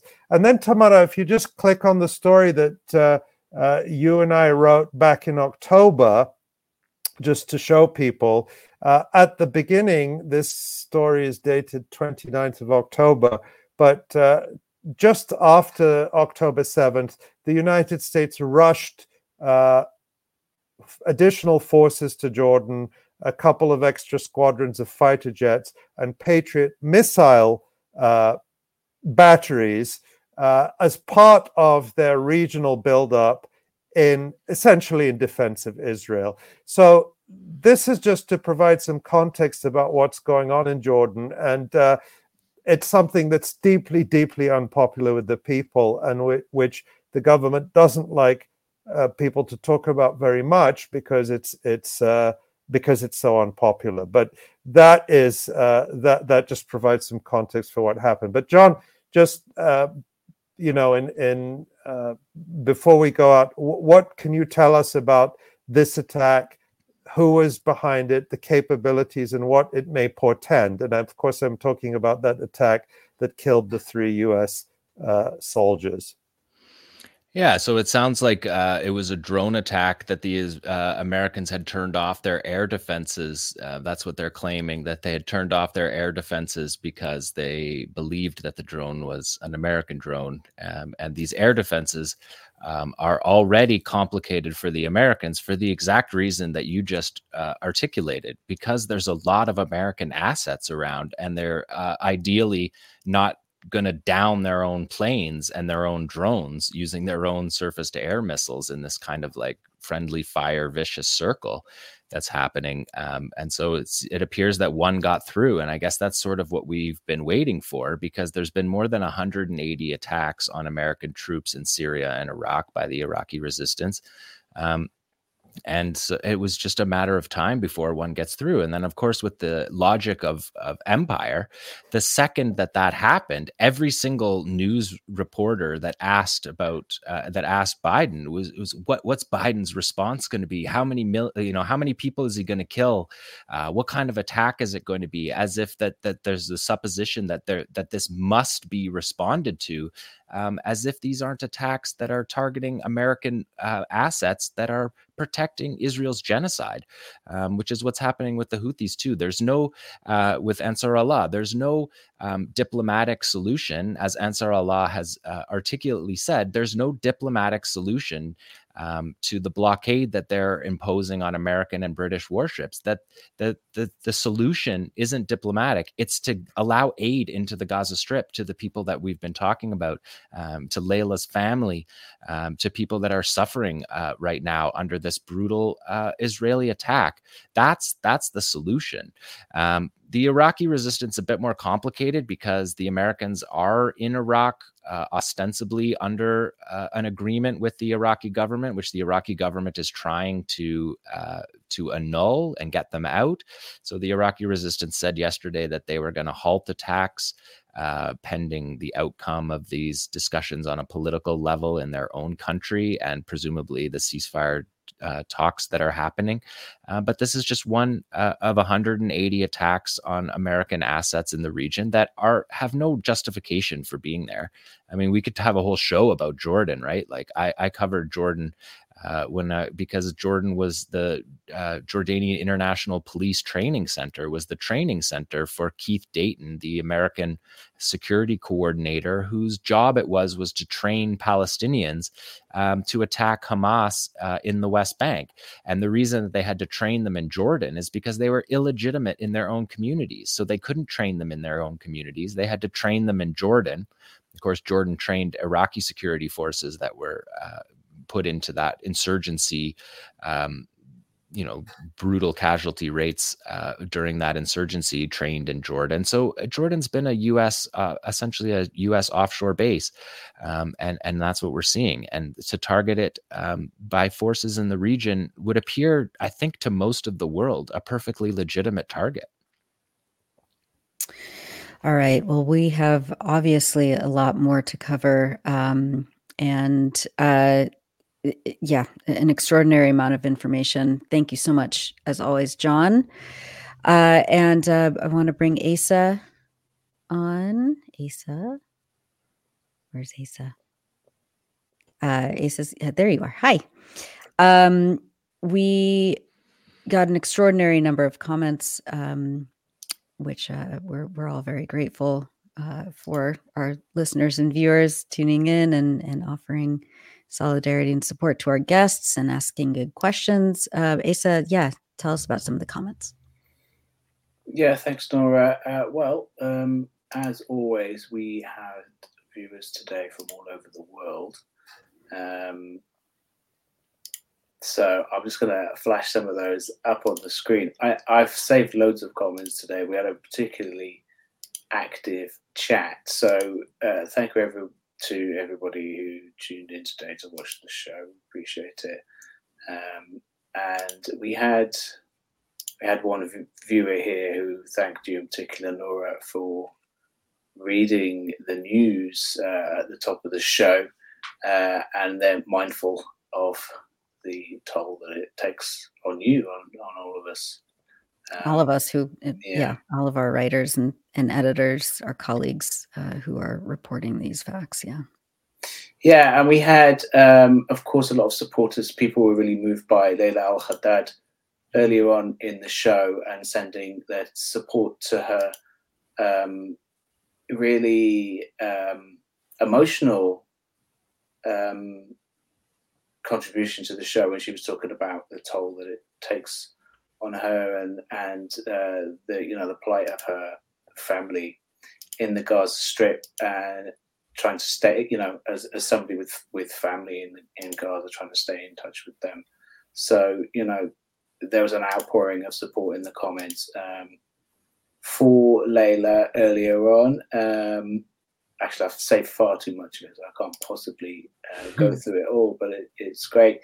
People were really as well appreciative of Ali's segment earlier on about the debunked mass rape claims, a story we're going to have to keep returning to, I think.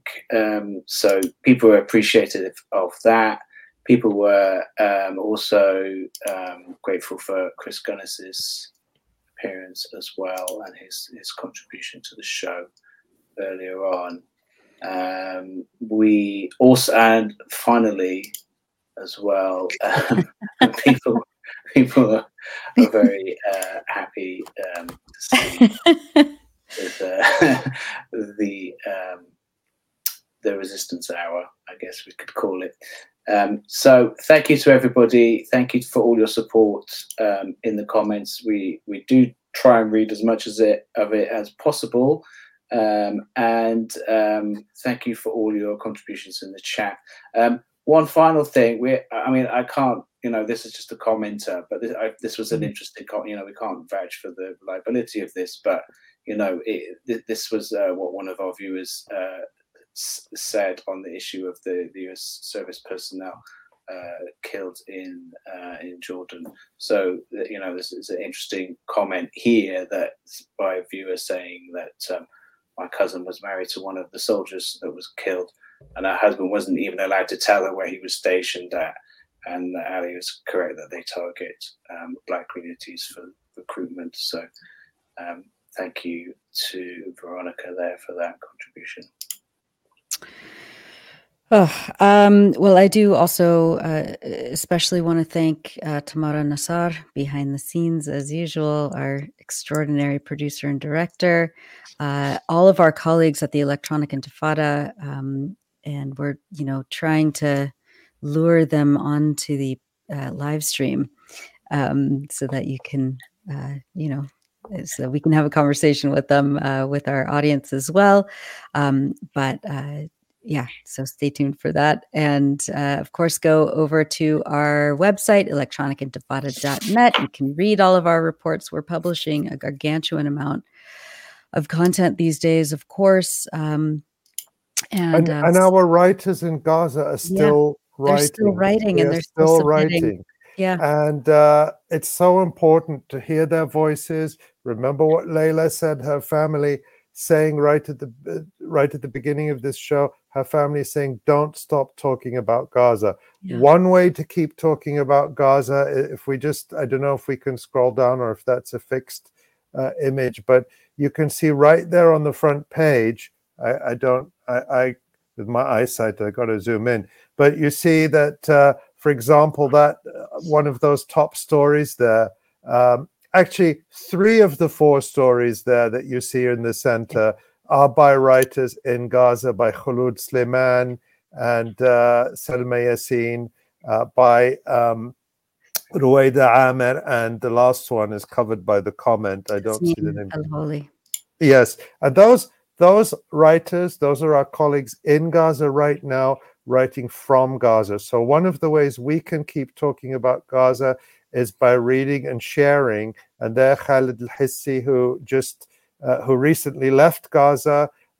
In fact, most of these stories here are by our colleagues in Gaza. So read them, share them, send them to friends and family, and keep their voices front and center.